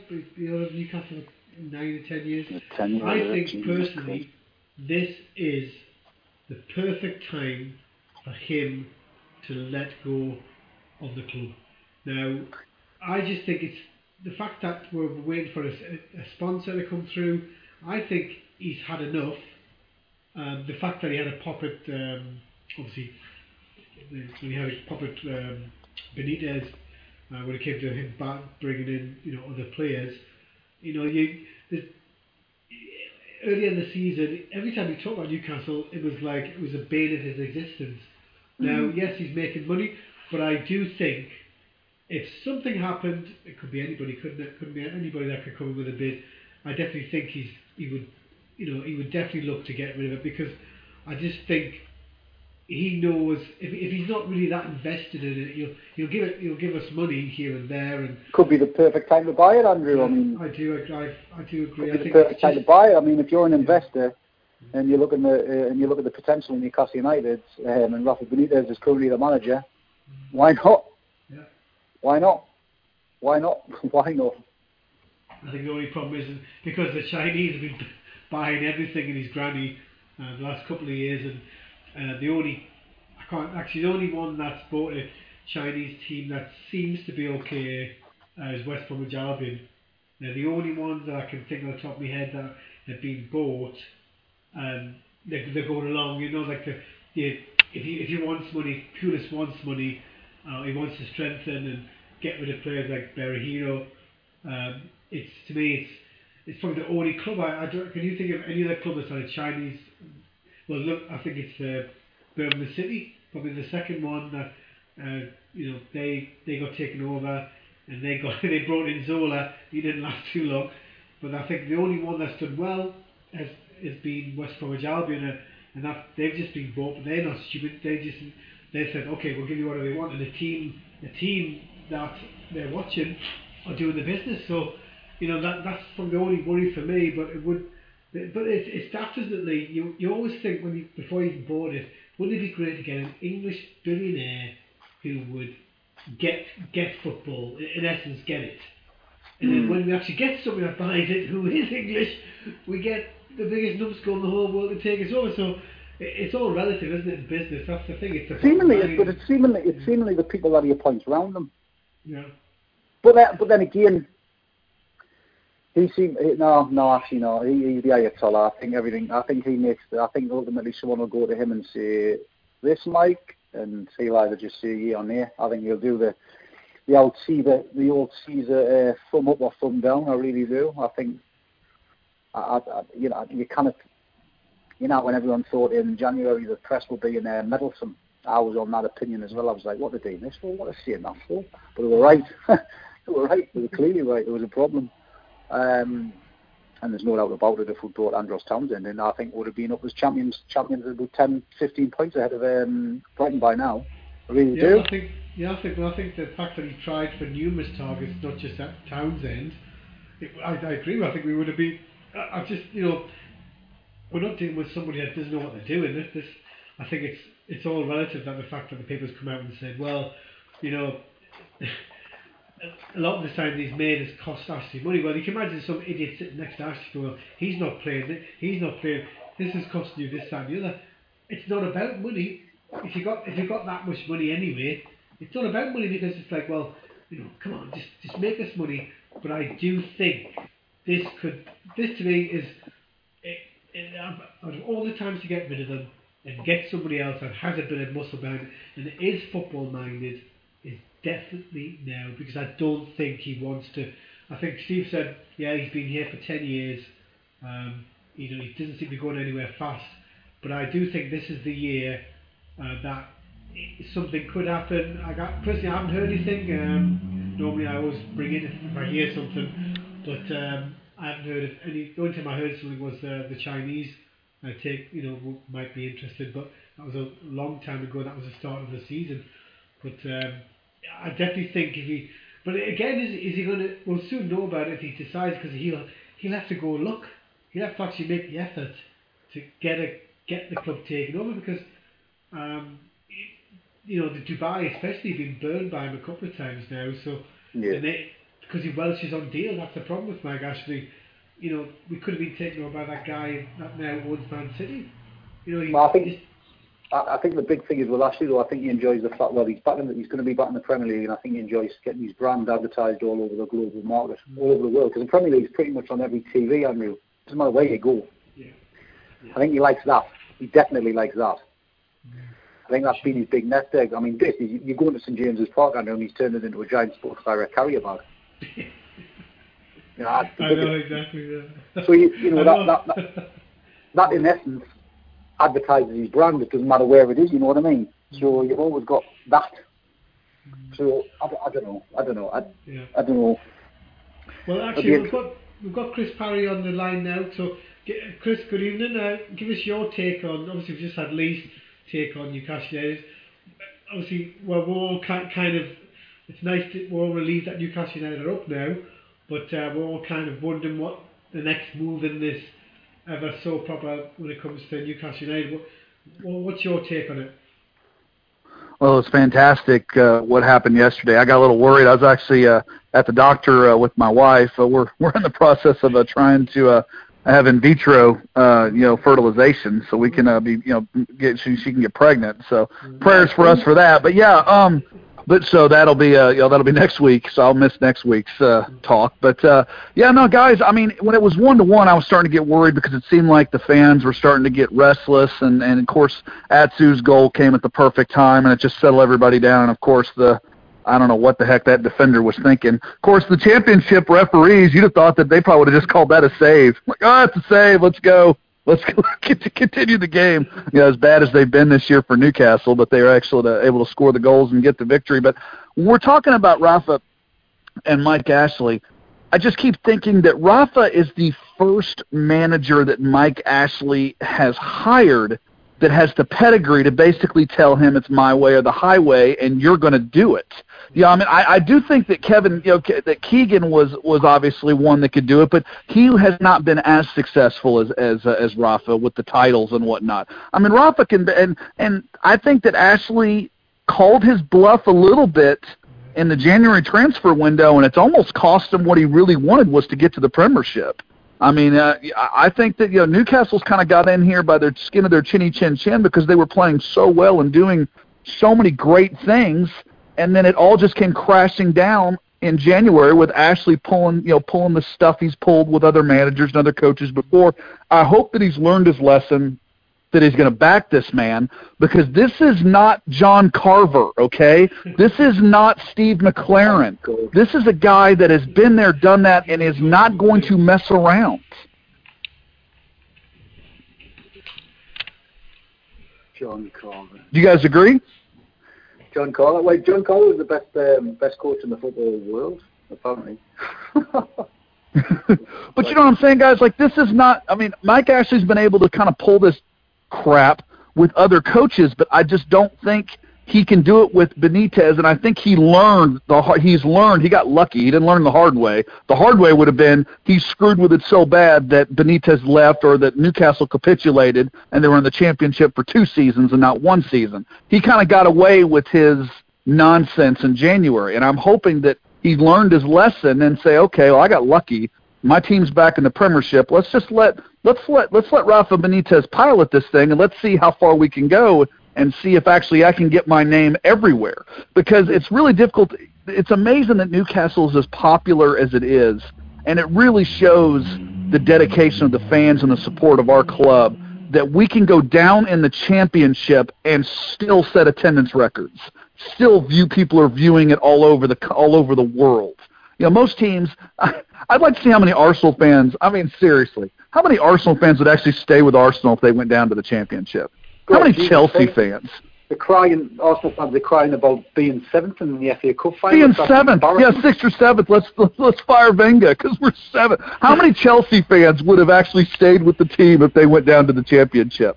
How many Manchester United freaking fans? All these people that have been front runners their whole lives. I just think that it just shows how great a club Newcastle United is. Absolutely, totally agree on that. I think when that to me is probably being lost, isn't it? It's like a lot of pundits, especially, have been saying, oh, Rafa's going down to the championship. He hasn't really got the experience which he has, of course, because he brought Valencia up in another couple as well. So, it's interesting when they all try and say, well, this was expected. Did anybody really expect Newcastle to win it, get promoted, with 2 games to go? Like No, I thought it'd be a final day thing. I really did. I did think, as long as Rafa stayed with the club, I thought they could do it. But the fact that it wasn't comfortable the last month, guys, it would have been really comfortable if they would. Don't you guys think that if they would have backed Rafa, that not only would have Newcastle been promoted, they would have won the championship by a mile. I don't think they would have lost. I've just said there, Chris Andrew, if Townsend had come in January like he wanted, we would have already been promoted as champions, probably 10 or 15 points ahead of the rest of the league. Yeah, I agree. You're absolutely. I totally agree with you. I mean, we're in a total agreement. I mean, we would have set a points record. We were flying, playing terrific football on the road, playing decent enough football and scoring goals at home. Yes, we'd been pipped a couple times by Reading, but that happened. No big deal. It was a slog because of what took place in January. It really, really was. And it's kind of a shame. And like I said, I hope that they learned his lesson. But it wasn't You've got to bear in mind. You haven't really, if you look at it in reality, Dwight Dale got injured, done his hamstring injury at Burton away when I was in Disneyland Paris at Christmas, and we haven't even been able to call on him since then. Really, in reality, we've lost He was on 22 goals at that point. 22 goals at that point. We lost our talisman up front pretty much for half the season. We haven't been able to rely on him.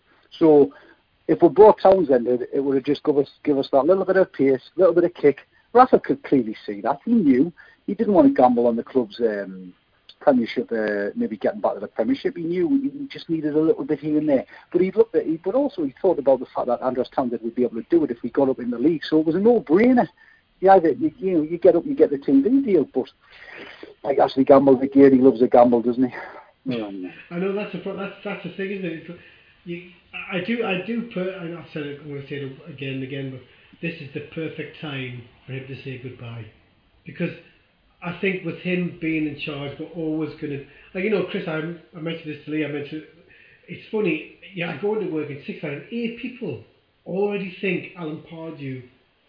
Already think that he's going to come back to Newcastle and it's going to be Rafa on his way, because Mike Ashley knows how, because he never sacked Alan Pardew, did he? He might have been close.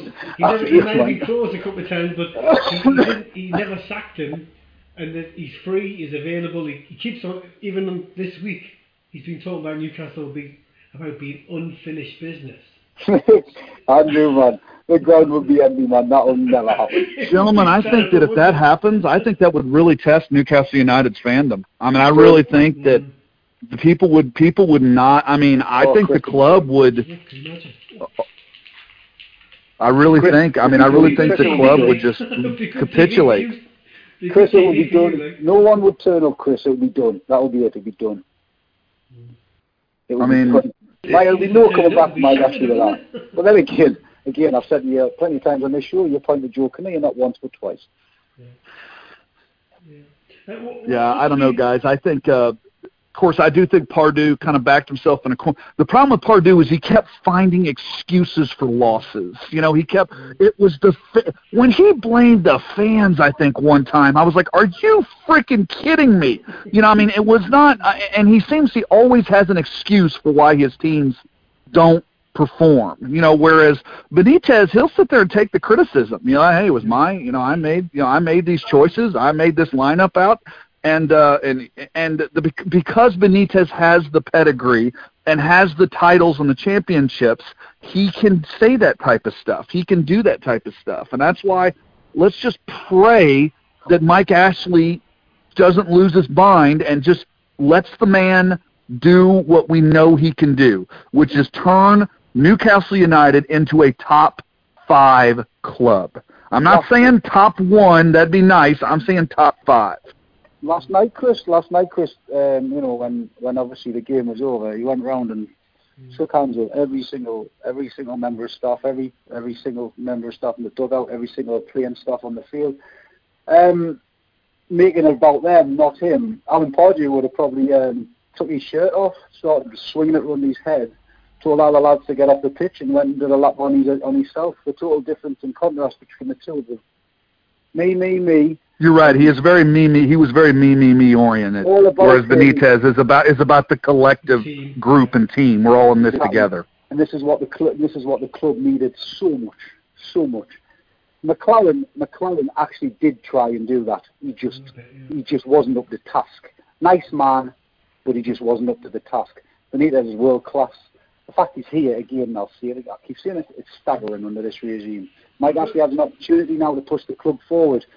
It's either make or break for Ashley now. You know, there's no middle ground on this. He's a businessman. If he wants to make Newcastle successful and make himself money, let Rafa Benitez get on with the job. Because ultimately, Rafa Benitez has saved Mike Ashley's arse, much like Chris Hughton did when we got relegated last time. He's got us back up at the first attempt. Got a lot to be thankful for those two managers for, Anna.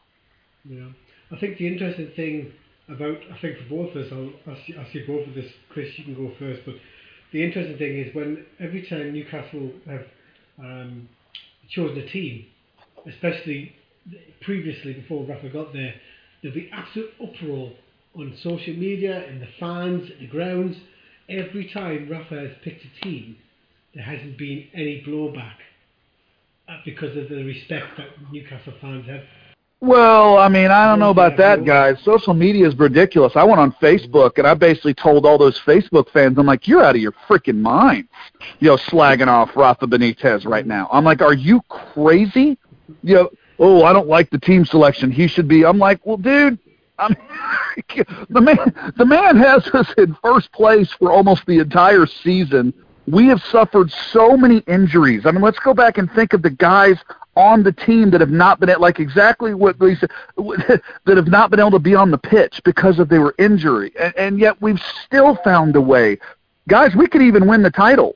If I'm telling you right now, Brighton seems like they've taken their foot off the gas. They've qualified, and hey, this is great. And watch Newcastle win the whole thing now that they don't have the pressure of the world on them. They can go play free-flowing football. Watch them win out. I think that's the one thing Lee probably just touched upon, Chris, but wouldn't it be nice for the 2 games that got left, we just play relaxed football? 10 up front. Yeah, why not? I would like to see 2 up front, then by 1 up front. But that's the one thing I'm hoping for, that now we've got it. The players, even last night with the nerves, that's the one thing that worries me about Newcastle's players, the current crop. They're getting nervous when really it was all there for them. Obviously we started quite well, but that's the one thing that makes me think, well, it's obvious he's going to, you've got to even think, I think somebody mentioned it the other week, that you can imagine a championship team who are going down, coming in and think, well, okay, we'll spend 7-8 mil. I can't remember how much Dwight Gale cost, but you can imagine a team would come in and say, right, okay, we want to do exactly what he did for Newcastle, and we'll spend this amount of money to get him in the team, because I do think once Rafa Benitez is ready to guess what we all want, he'll take a slam at that team, because I think Rob Lee said it perfectly last night, didn't he? He said, well, yeah, there's 10 million players that Newcastle have now got to buy players worth 30 million just to be able to. Yeah, no, these days are gone of getting inexpensive players. So I think go ahead.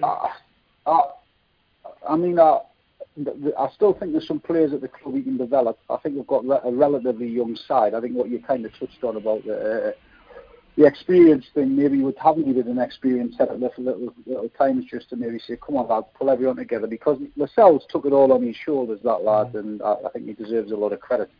I think Mike Ashley, people saying, rip the whole team up, right? You keep that Richie, load of rubbish. You develop what you've got. You try and work hard with the players that you've got. Of course, there's going to be lads who are going to be let go. Probably the likes of your Hanleys, your Darryl Murphys. To be fair, we can lend Well, actually, no. We'll not lend Darryl Murphy to Sunderland and just let them rot. No, you know, they'll go to a championship club next season and obviously do a good job. They were brought into this club to do exactly that same. Anyone who's dropping out of the Premier League this season should look at the Newcastle blueprint and make sure they've got a strong squad to deal with the demands of the championship, because obviously you play a lot of games. But if we can go and get 5 or 6 footballers, five good footballers, and he works with what he's got, I can't see any reason why we couldn't cement ourselves in the league and start to try and build and move forward. Ultimately, it's all about staying up next season. Anyone who says anything else is, deluded. Let's just set solid foundations, put something in place which can allow us to move forward in time. You take the top 7 teams out of the Premier League and things like that. What's it about? I think West Brom at 8th or something like that. However, man, they've got James McLean playing for them, for God's sake. They're playing well, aren't they? But all they are, Andrew, is organised under Tony Pulis. They're difficult to beat. Rafa Benitez makes Newcastle in the Championship difficult to beat. He made us difficult to beat in them last 6 games of last season when we went unbeaten and nearly stayed up. So I just think if we can have a solid base and add some quality players moving forward, i.e. I'm talking pace, because I think regardless of what I thought of Sissoko, and obviously you had Townsend and Ronaldo, they were very, very quick. The 3 of them. 3 of them were quick. And when we were playing counter-attacking football, it worked in those last 6 games under Benitez. So I think we're going to need to add pace moving forward. But I think if Benitez here, we'll build some solid foundations, and I think we'll be difficult to beat next season. Yeah. No, I completely agree with what Lee just said, guys. I mean, it's the worst thing Newcastle can do is try to tear this thing down. Oh, now all these guys that just did this job, thank you very much, now here's the door. You don't do that, and I don't think Benitez is going to do that. I mean, these guys all deserve all the accolades that they are going to receive because they went down and they got the job done. What now the reward is we're going to kick you off, we're going to send you packing. I think that it's going to be more of a strengthening of the spine of the club with pace on either wing, maybe even a little pacey defender. I mean, Vernon Anita drives us crazy, but I'll tell you one thing, the man has been a servant for the club. Kind of like Jonas Gutierrez. He drove us crazy, but yet he was a servant for the club. What I'm interested in is how many players do Newcastle have on loan, and are they going to get these guys back, or are those loans viewed as permanent moves, and that's going to be it? Didn't the forward, the Dutch forward that we've been waiting on, hasn't he already come out and said he wants to come back? I mean, he's a fantastic player when he's playing with confidence. If Benitez can get the confidence out of him, De Jong. Yeah, De Jong. Yeah. Sim De Jong. I mean, he was fantastic. It was like he lost every bit of confidence playing for Newcastle, and I don't know if he's got it back. Playing in the Dutch league again. I don't know if it was necessarily his fitness. He was always. You're right. He was always like, what did he have? Like a lung problem and all kinds of stuff. He was never fit, Chris. Never fit. I mean, you're right about the kid because, I've seen him actually rip Man City apart in the Champions League. A year before we signed him, I thought, Christ, how are we getting him at this price? Now I know why we got him at this price, because he's made like straw. Yeah. You're right. I mean, it's kind of like Benitez has apparently been keeping in touch with him, Chris. Yeah. Again, showing the mark for the man. At the end of the day, he's on our books, and Benitez has been in touch with him. Always chatting with him, apparently. I think he just wanted him to play, didn't he? Because there's a definite player in there, and that's the thing. Before he got injured, he was doing really well in pre-season. He was flying, wasn't he, a couple of years ago? And then because he was the captain of that team, he came from Holland from. So he definitely had pedigree, but I think it's a bit like, to me, you want him to play but be fit and ready to go, because I think Steve Hastings would always turn around and go, a number 10, you can't afford to look for a number 10. And it's right, we just haven't. I think with Rafa, I think he'll do a root and branch of the whole team, and I think he will take a sledgehammer to most of that team. Like, I'll be surprised if Modiane stays, because if he. See, I agree. I think he is going to stay, guys. I think he is going to stay. I think a lot of these guys that you think are going to be shown the door, I think he's going to reward what they did this year, and he's going to, at very least, he's going to give them a chance. There could be a lot of movement maybe in January, unless these guys want. Because remember, he's talked about this is no longer a stepping stone club. if you come to play for Newcastle and you give your heart to the shirt, you know, we're gonna stand by you as well. And I think if they start sending people packing, that would be like a little disingenuous to the message that they're trying to send. I kind of like the way Bournemouth has done it. You know, Bournemouth kept a lot of their guys, and they've added a few pieces here and there. And look how much stronger they've become. I never thought they'd be as good in the Premiership as they are, because I think they've kept the framework of the team. He's developed them. He's developed players. He's developed players not necessarily just from the Championship. He developed players actually through the leagues.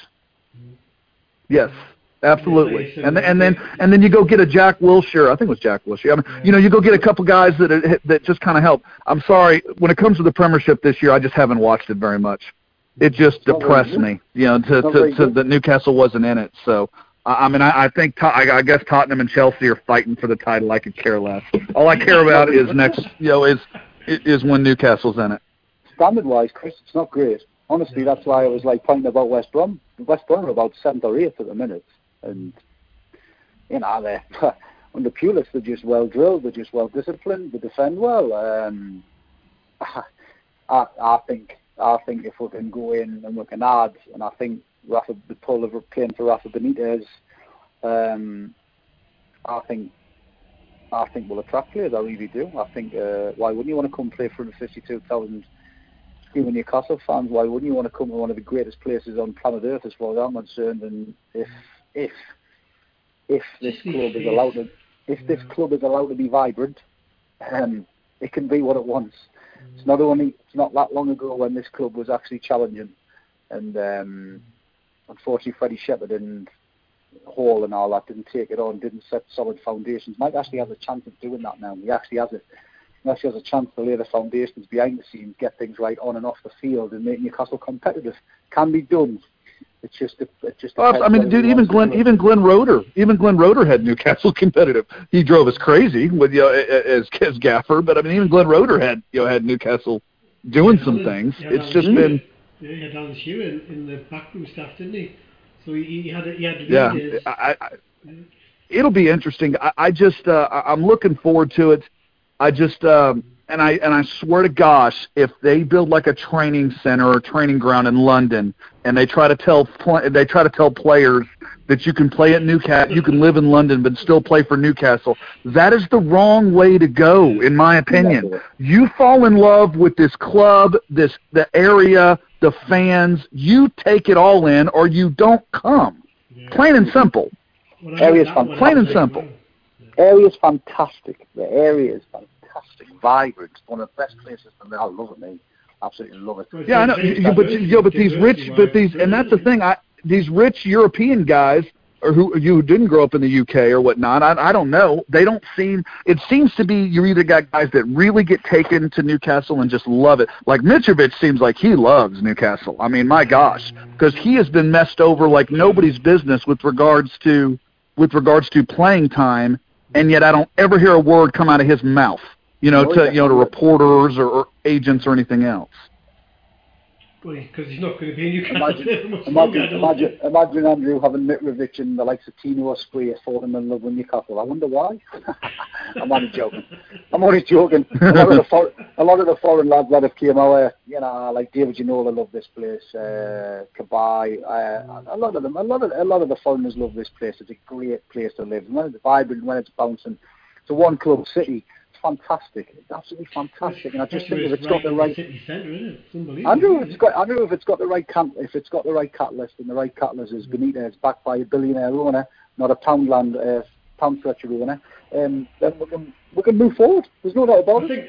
I do think it's going to happen, gentlemen. I do think I wish I knew for sure, but I do have a feeling that it's coming to a natural end where he doesn't want to do it anymore, and. The fact that he gets swayed by member of his teams that could have made things really rough for us in the January window. I do think he's everybody has a natural lifespan at Newcastle, and I think he's one of these people that he likes to be left alone. In Newcastle, because he's who he is, he'll never be left alone. He'll always be for his business practice. He'll always be in front of somebody doing this, that, and the other, because he'll be classed as Mike, actually the owner of Newcastle United. So to me, it's not a win. People say he makes a win when he's got all these things on TV and everything. It's not a win. For him, he'll always be dragged in as that person, because every single interview or whoever he talks to, oh yeah, you're the owner of Newcastle United. And the first words out of his gob is always, oh yeah. You know, so he can't win. He might as well just go back to what he was doing, and let's see who they get. But I've got to bring in John, my last caller of the season. Good evening, John. Good evening, guys. How are you doing? So how would you feel Good about evening. promotion? Good evening, man. Right, Hey, how are you doing, lads? You good? Yeah. We're doing a heck of a lot better than we were a couple weeks ago, I can tell you that. I've got a massive. I'm coming down massively from an adrenaline high last night. I think I'm going into absolute coma. I'm knackered today. Wow. And I'll tell you what, though, I mean, I was just jumping for joy, especially when that third goal went in for Matt sort of thing. I mean, I knew we have to score another goal in the second half and to make it even better. And I thought, great, absolutely fantastic. We've done it. We're back in the big league. We're back in the big time. That's all we can ask for around here. You know what I mean? If you asked at the beginning of the season, I'd take second. I would have taken that. But, my God, we've done it. Let's the fun begins, though. Let's enjoy it. I agree, guys, and watch Newcastle win this whole title. I mean, watch Brighton now take its foot off the gas. Watch Newcastle win out, and Huddersfield did us a real service, because I swear to gosh, I think if they would have kept winning, Newcastle was worrying me. They were worrying me really. I totally agree then. I mean, the thing is, though, I mean, Huddersfield's got nothing to lose there. I mean, after look at the 4 games, let's be honest, I did not think we would win all those 4 games. And Fulham was one of them. And the way Fulham took them apart, I thought, hey, at the end of the day, I'm not surprised, because for me, they play the best football in that league, passing the movement, passing the ball about tonight, and just taught them a lesson on Saturday. It could have been a lot more. But I'm glad Huddersfield fought that, because at the end of the day, right, they give it a good shot, a great shot. But I just think they've got such a small squad, they just couldn't cope, and they bottled it at the end of the day, and then and that left it to us to just polish it all up, win the game last night, and I tell you something, we've done it, and I was not words. Yeah, it's pretty to see. It's like Andrew, I'm going to have to bow, because I'm getting summoned, because George has to go to bed. I'm going to have to do my daddy's duties. He's still absolutely knackered off last night, because we never got in until 11:15. See, it's only 2:00 in the afternoon here, boys. I still have to go to work. I still have to go to work in a little while. Can I just say, it was one of the best moments I've ever had with my 6-year-old son stood next to us all season, and last night when he was shouting, "Dad, we're going to get promoted!" Yes, so we are back. So it was absolutely fantastic. So I love you and leave you. So enjoy the rest of your chat. Lovely. We'll catch you next week. All you need to know, lads, is Rafa's mags again, though. He's the man. Hey guys, now when we talk, we're talking about a Premiership League team. We're not talking about a Champions League championship team anymore. Let's talk about the top. Enjoy the rest of your chat. See you later, lad. Thanks, Lee. See you later. Always a pleasure. Get on, mate. Bye. Oh. Cheers. Well, yeah, John. I think when it comes to Newcastle, who's been your player? Obviously, I'll ask Chris as well. But who's been the most standout player for you? And what's your thoughts on Lascelles, the captain? Because obviously I spoke to Steve Wraith earlier, and he thinks he'll be captain again next year. But who's been your standout player? Who's been your worst? And who is? Do you think Lascelles should be? Right. Well, so a few of them. You got Dwight Gale for his scores. You got Kieran for his defending, who I think has been absolutely fantastic for us this season. But the player of the series for me is going to have to be Matt Ritchie, because it's Matt Ritchie. He is, and no question about that, because his work is unbelievable. He's been scoring goals. He takes the game, and he just makes things happen. I mean, when he came to us from Bournemouth for £12 million, I think he's going to go to West Ham, so he's not going to get him. And then when he came to us, I think that's a cracking sign. I think I said this in the summer. I think he can make a difference for us to get back into the big league. So I'm going to say Matt for me. Yeah. I agree completely, guys. And knock on wood, one thing Matt Ritchie is healthy. He is on the team sheet every single time. Yeah, I mean, you don't have to worry. That spot on the team sheet is filled and ready to go. I think Carl Darlow deserves a lot of credit, gentlemen. I think he's been fantastic. Yeah. Matt Sells kind of came in and was supposed to be the heir apparent and had some shakiness early on, and he couldn't take the stick of being a goalkeeper in the Northeast. It's not just. I mean, if you screw up, you're going to hear about it. And whereas it seems like Darlow just absolutely just embraces that pressure. It was nice seeing Rob back between the posts, yesterday. Yeah. But I think Carl Darlow's been fantastic. Kieran Clark's been great. Lascelles been hit or miss, but he like Lee said before. I like how he took the mantra of kind of being the team leader and willing to take it on. Dwight Gale's been fantastic when he's been healthy, and when he's been the man for scoring goals. But guys, I think John Joe Shelby's been fantastic too.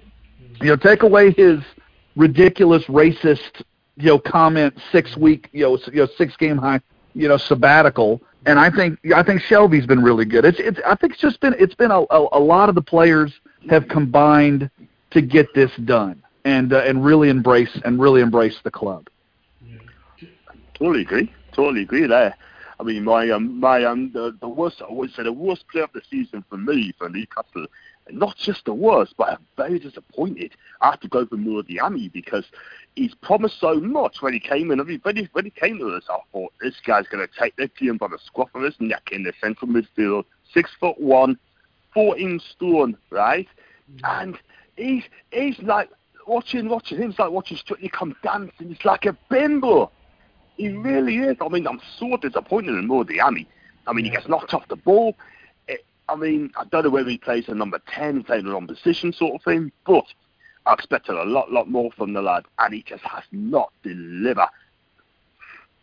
Do you think he will at the next level? I think he's going to stay, guys. I'm telling you right now. I don't think he's leaving. I think Rafa Benitez envisions him, and I know this is going to sound crazy, but I think Gomez is staying too. I think that he might have got him as almost like a assistant coach / once we get to the Premiership, I'm going to put you on defense. And of course we haven't talked about Dummett. Dummett drives us crazy, but Dummett is always there, and he's always doing a job for the club. Paul Dummett's the guy that I think we need to give him more credit than he deserves. We need to give him the credit he deserves. I totally agree with you, Dan, because everyone's saying, he's no left back, he's a weak link, but Rafa picked him for a reason. He's his first choice left back for a reason because he is solid and he defends well. Coming forward, he can work on that, but at the end of the day, his defending at that level. I think he's had a good season. He's an 8 out of 10 for me this season. He's an 8 out of 10 because the reason being, he's been told what to do and he sticks to it. He's not fancy. He's not going to get silky skills on a lad, but he gets there and he plays it simple. And I've noticed a change. To me, the two most disappointing players, and sorry, Colback is still. Okay, I know he runs his socks off. I know he does a lot for the team, but can you put the ball in the net just a couple times as a midfielder? I don't know. To me, Colback gets on my nerves sometimes. And let's be honest. Mitro's a forward and he's not scoring goals. I thought he did a great job setting Atsu up. That was a brilliant pass yesterday. Beautiful pass. But he is a freaking forward and he needs to score goals. And he doesn't do it. He's not in the right spot so many times that I would have to say Mitro has kind of been a huge disappointment, especially at this level. Didn't you think he was going to tear this level up at the start when we started talking in August? Without a doubt. I expected a lot more from Mitro. But then again, not being picked for most games by Rafa hasn't really helped. He comes in, and he comes. I don't think Rafa trusts him though, Chris. I don't think he trusts him still fully because of his attitude. He might get sent off. He might cause some bother sort of thing, He could cause a bother. And, but when he does play, he doesn't score enough for us. He's got 9 goals this season, 10 goals this season from us at this moment in time. I mean, I expected a lot more from him. Misses chances, but for me, I think he works hard. He's a trier. But the one thing that's lacking from him, and that's scoring goals. Would I keep him next season? I would. Yeah, I'd definitely keep him. But not as first choice. He'd keep Mitrovic because I love the guy's passion. Just like he says, we both love the passion.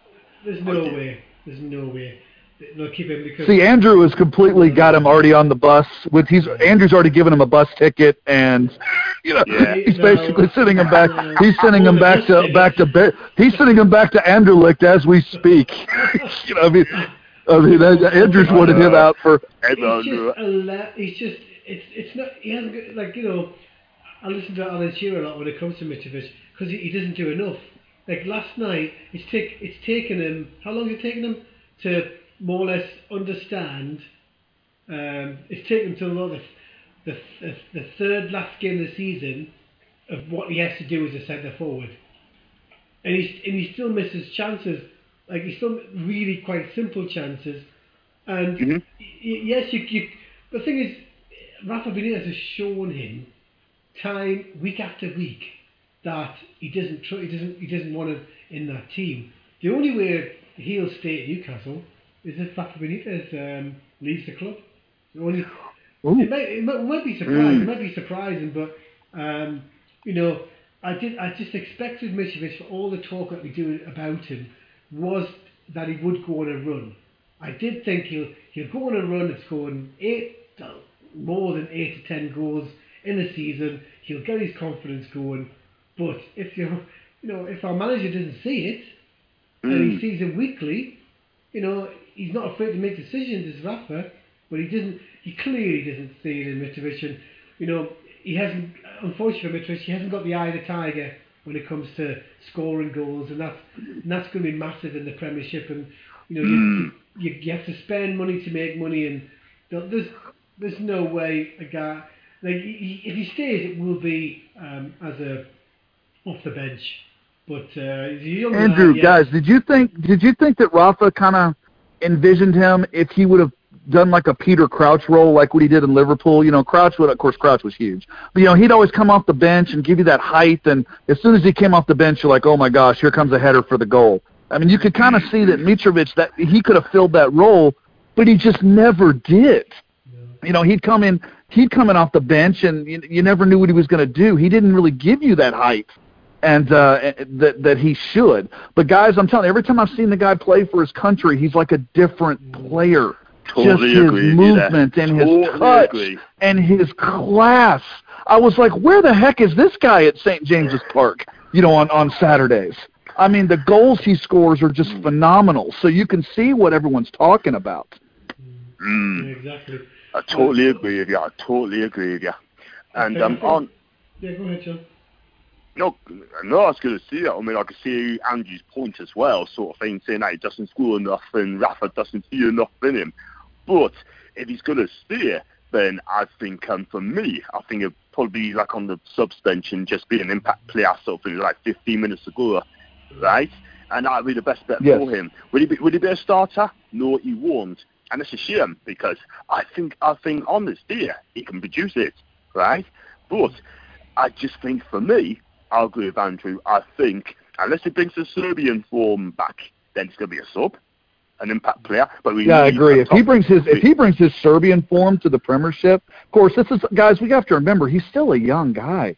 This is only his second year playing in the English league, and the English league is totally different than European. I mean, than international football, and also playing in Belgium. I mean, we also have to remember that. I mean, you don't just, and I guarantee you Mike Ashley's in his ear saying, because he views players as assets, cash assets. And right now, if you let him go, you're letting him go at his lowest value possible. Whereas, so I don't know. So to me, that's another reason why I think he could stay, whether Benitez wants him to stay or not. I totally agree there, sort of thing. And just, well, like I said, I mean, I know he's been there for a couple of years, but he should know about English football, how it operates. He's a big physical lad, and he should be putting it about. I mean, if he does that, then he'd be a hell of a... Look at the lad, young lad last night for Preston that scored a goal. And is it Haggill? He looks a player for a young lad. Yeah. I tell you what, Preston is the right development for the lad. He has the right club, the right manager. He should develop there for a couple of years. He's going to be some player, him. I really do. Actually, the right amount of aggression, but it's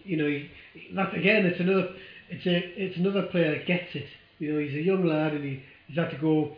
Like he's came from an interesting background. Obviously, when they talked to him last night, he had to wait to get his chance at Preston because there was a financial reason that he had to leave his other club. So it's good. That's the thing. I think there'll be when obviously it comes out of Rafa staying, hopefully, that there'll be a lot of. I think there'll be a few changes, but I think there'll be some interesting changes, and I think there'll be a lot more pace and a lot more experience at the back.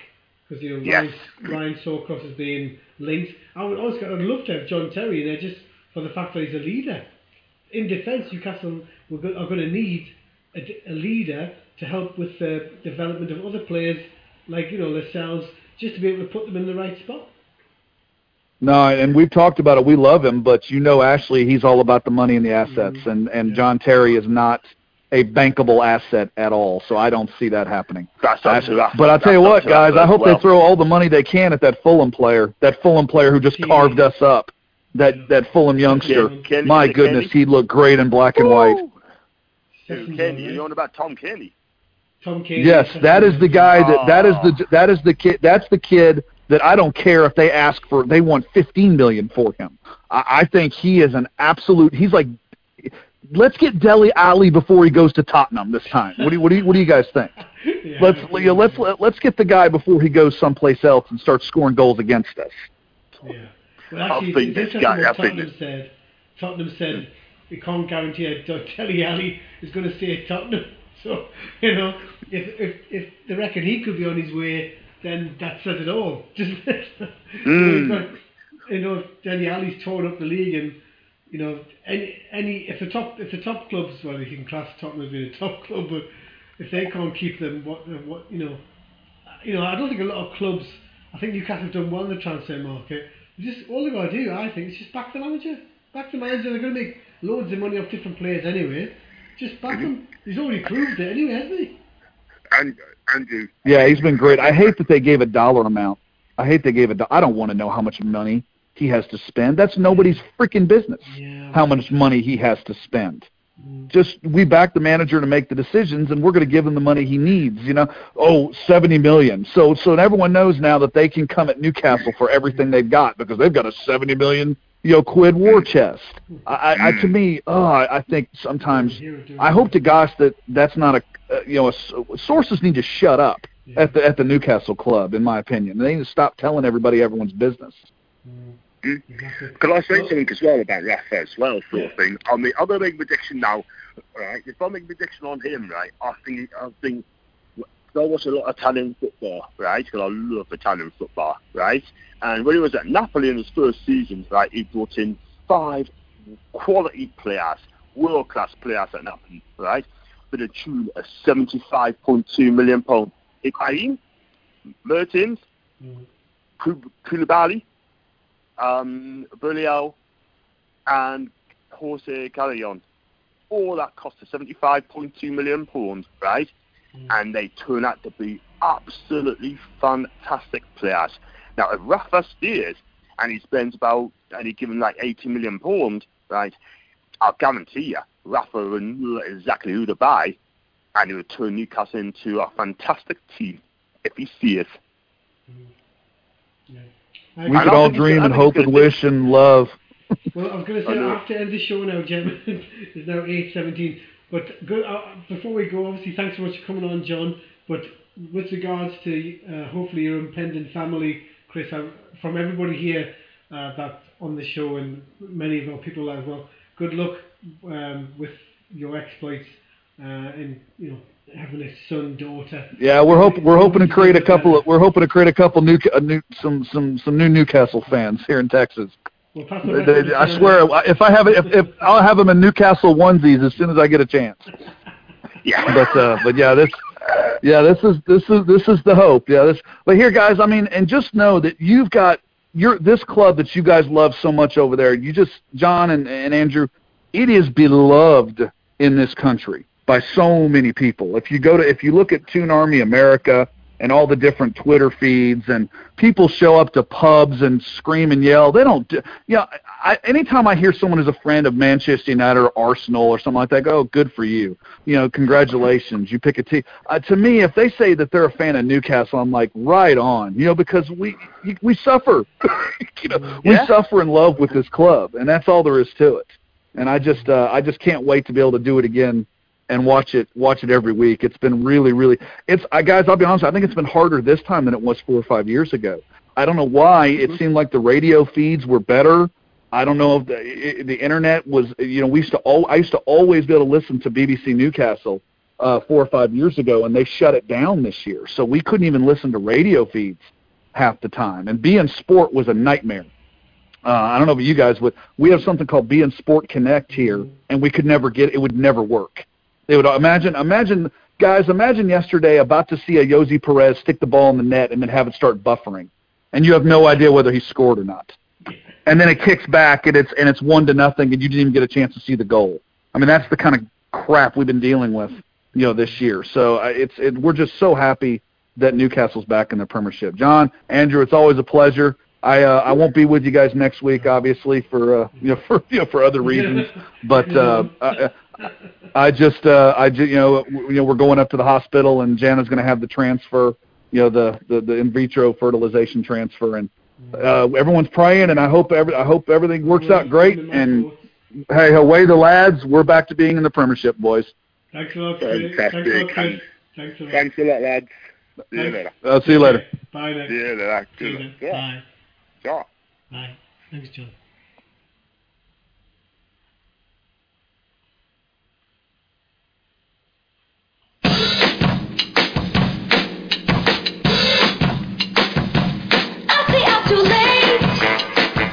Got nothing in my brain. That's what people say. That's what people say. I go on too many dates, but I can't make them stay. At least that's what people say. That's what people say. But I keep cruising, can't stop, won't stop moving. It's like I got this music in my mind singing it's gonna be alright. 'Cause the player's gonna play, and the haters gonna hate, baby.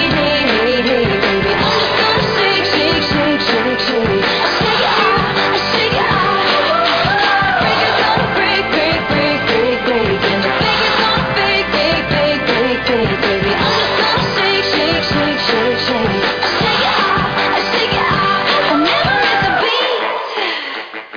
I'm lightning on my feet.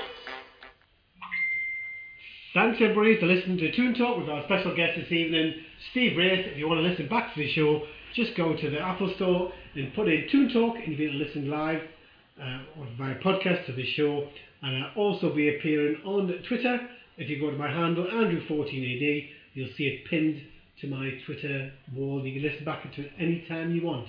So thanks so much. We are promoted. We're back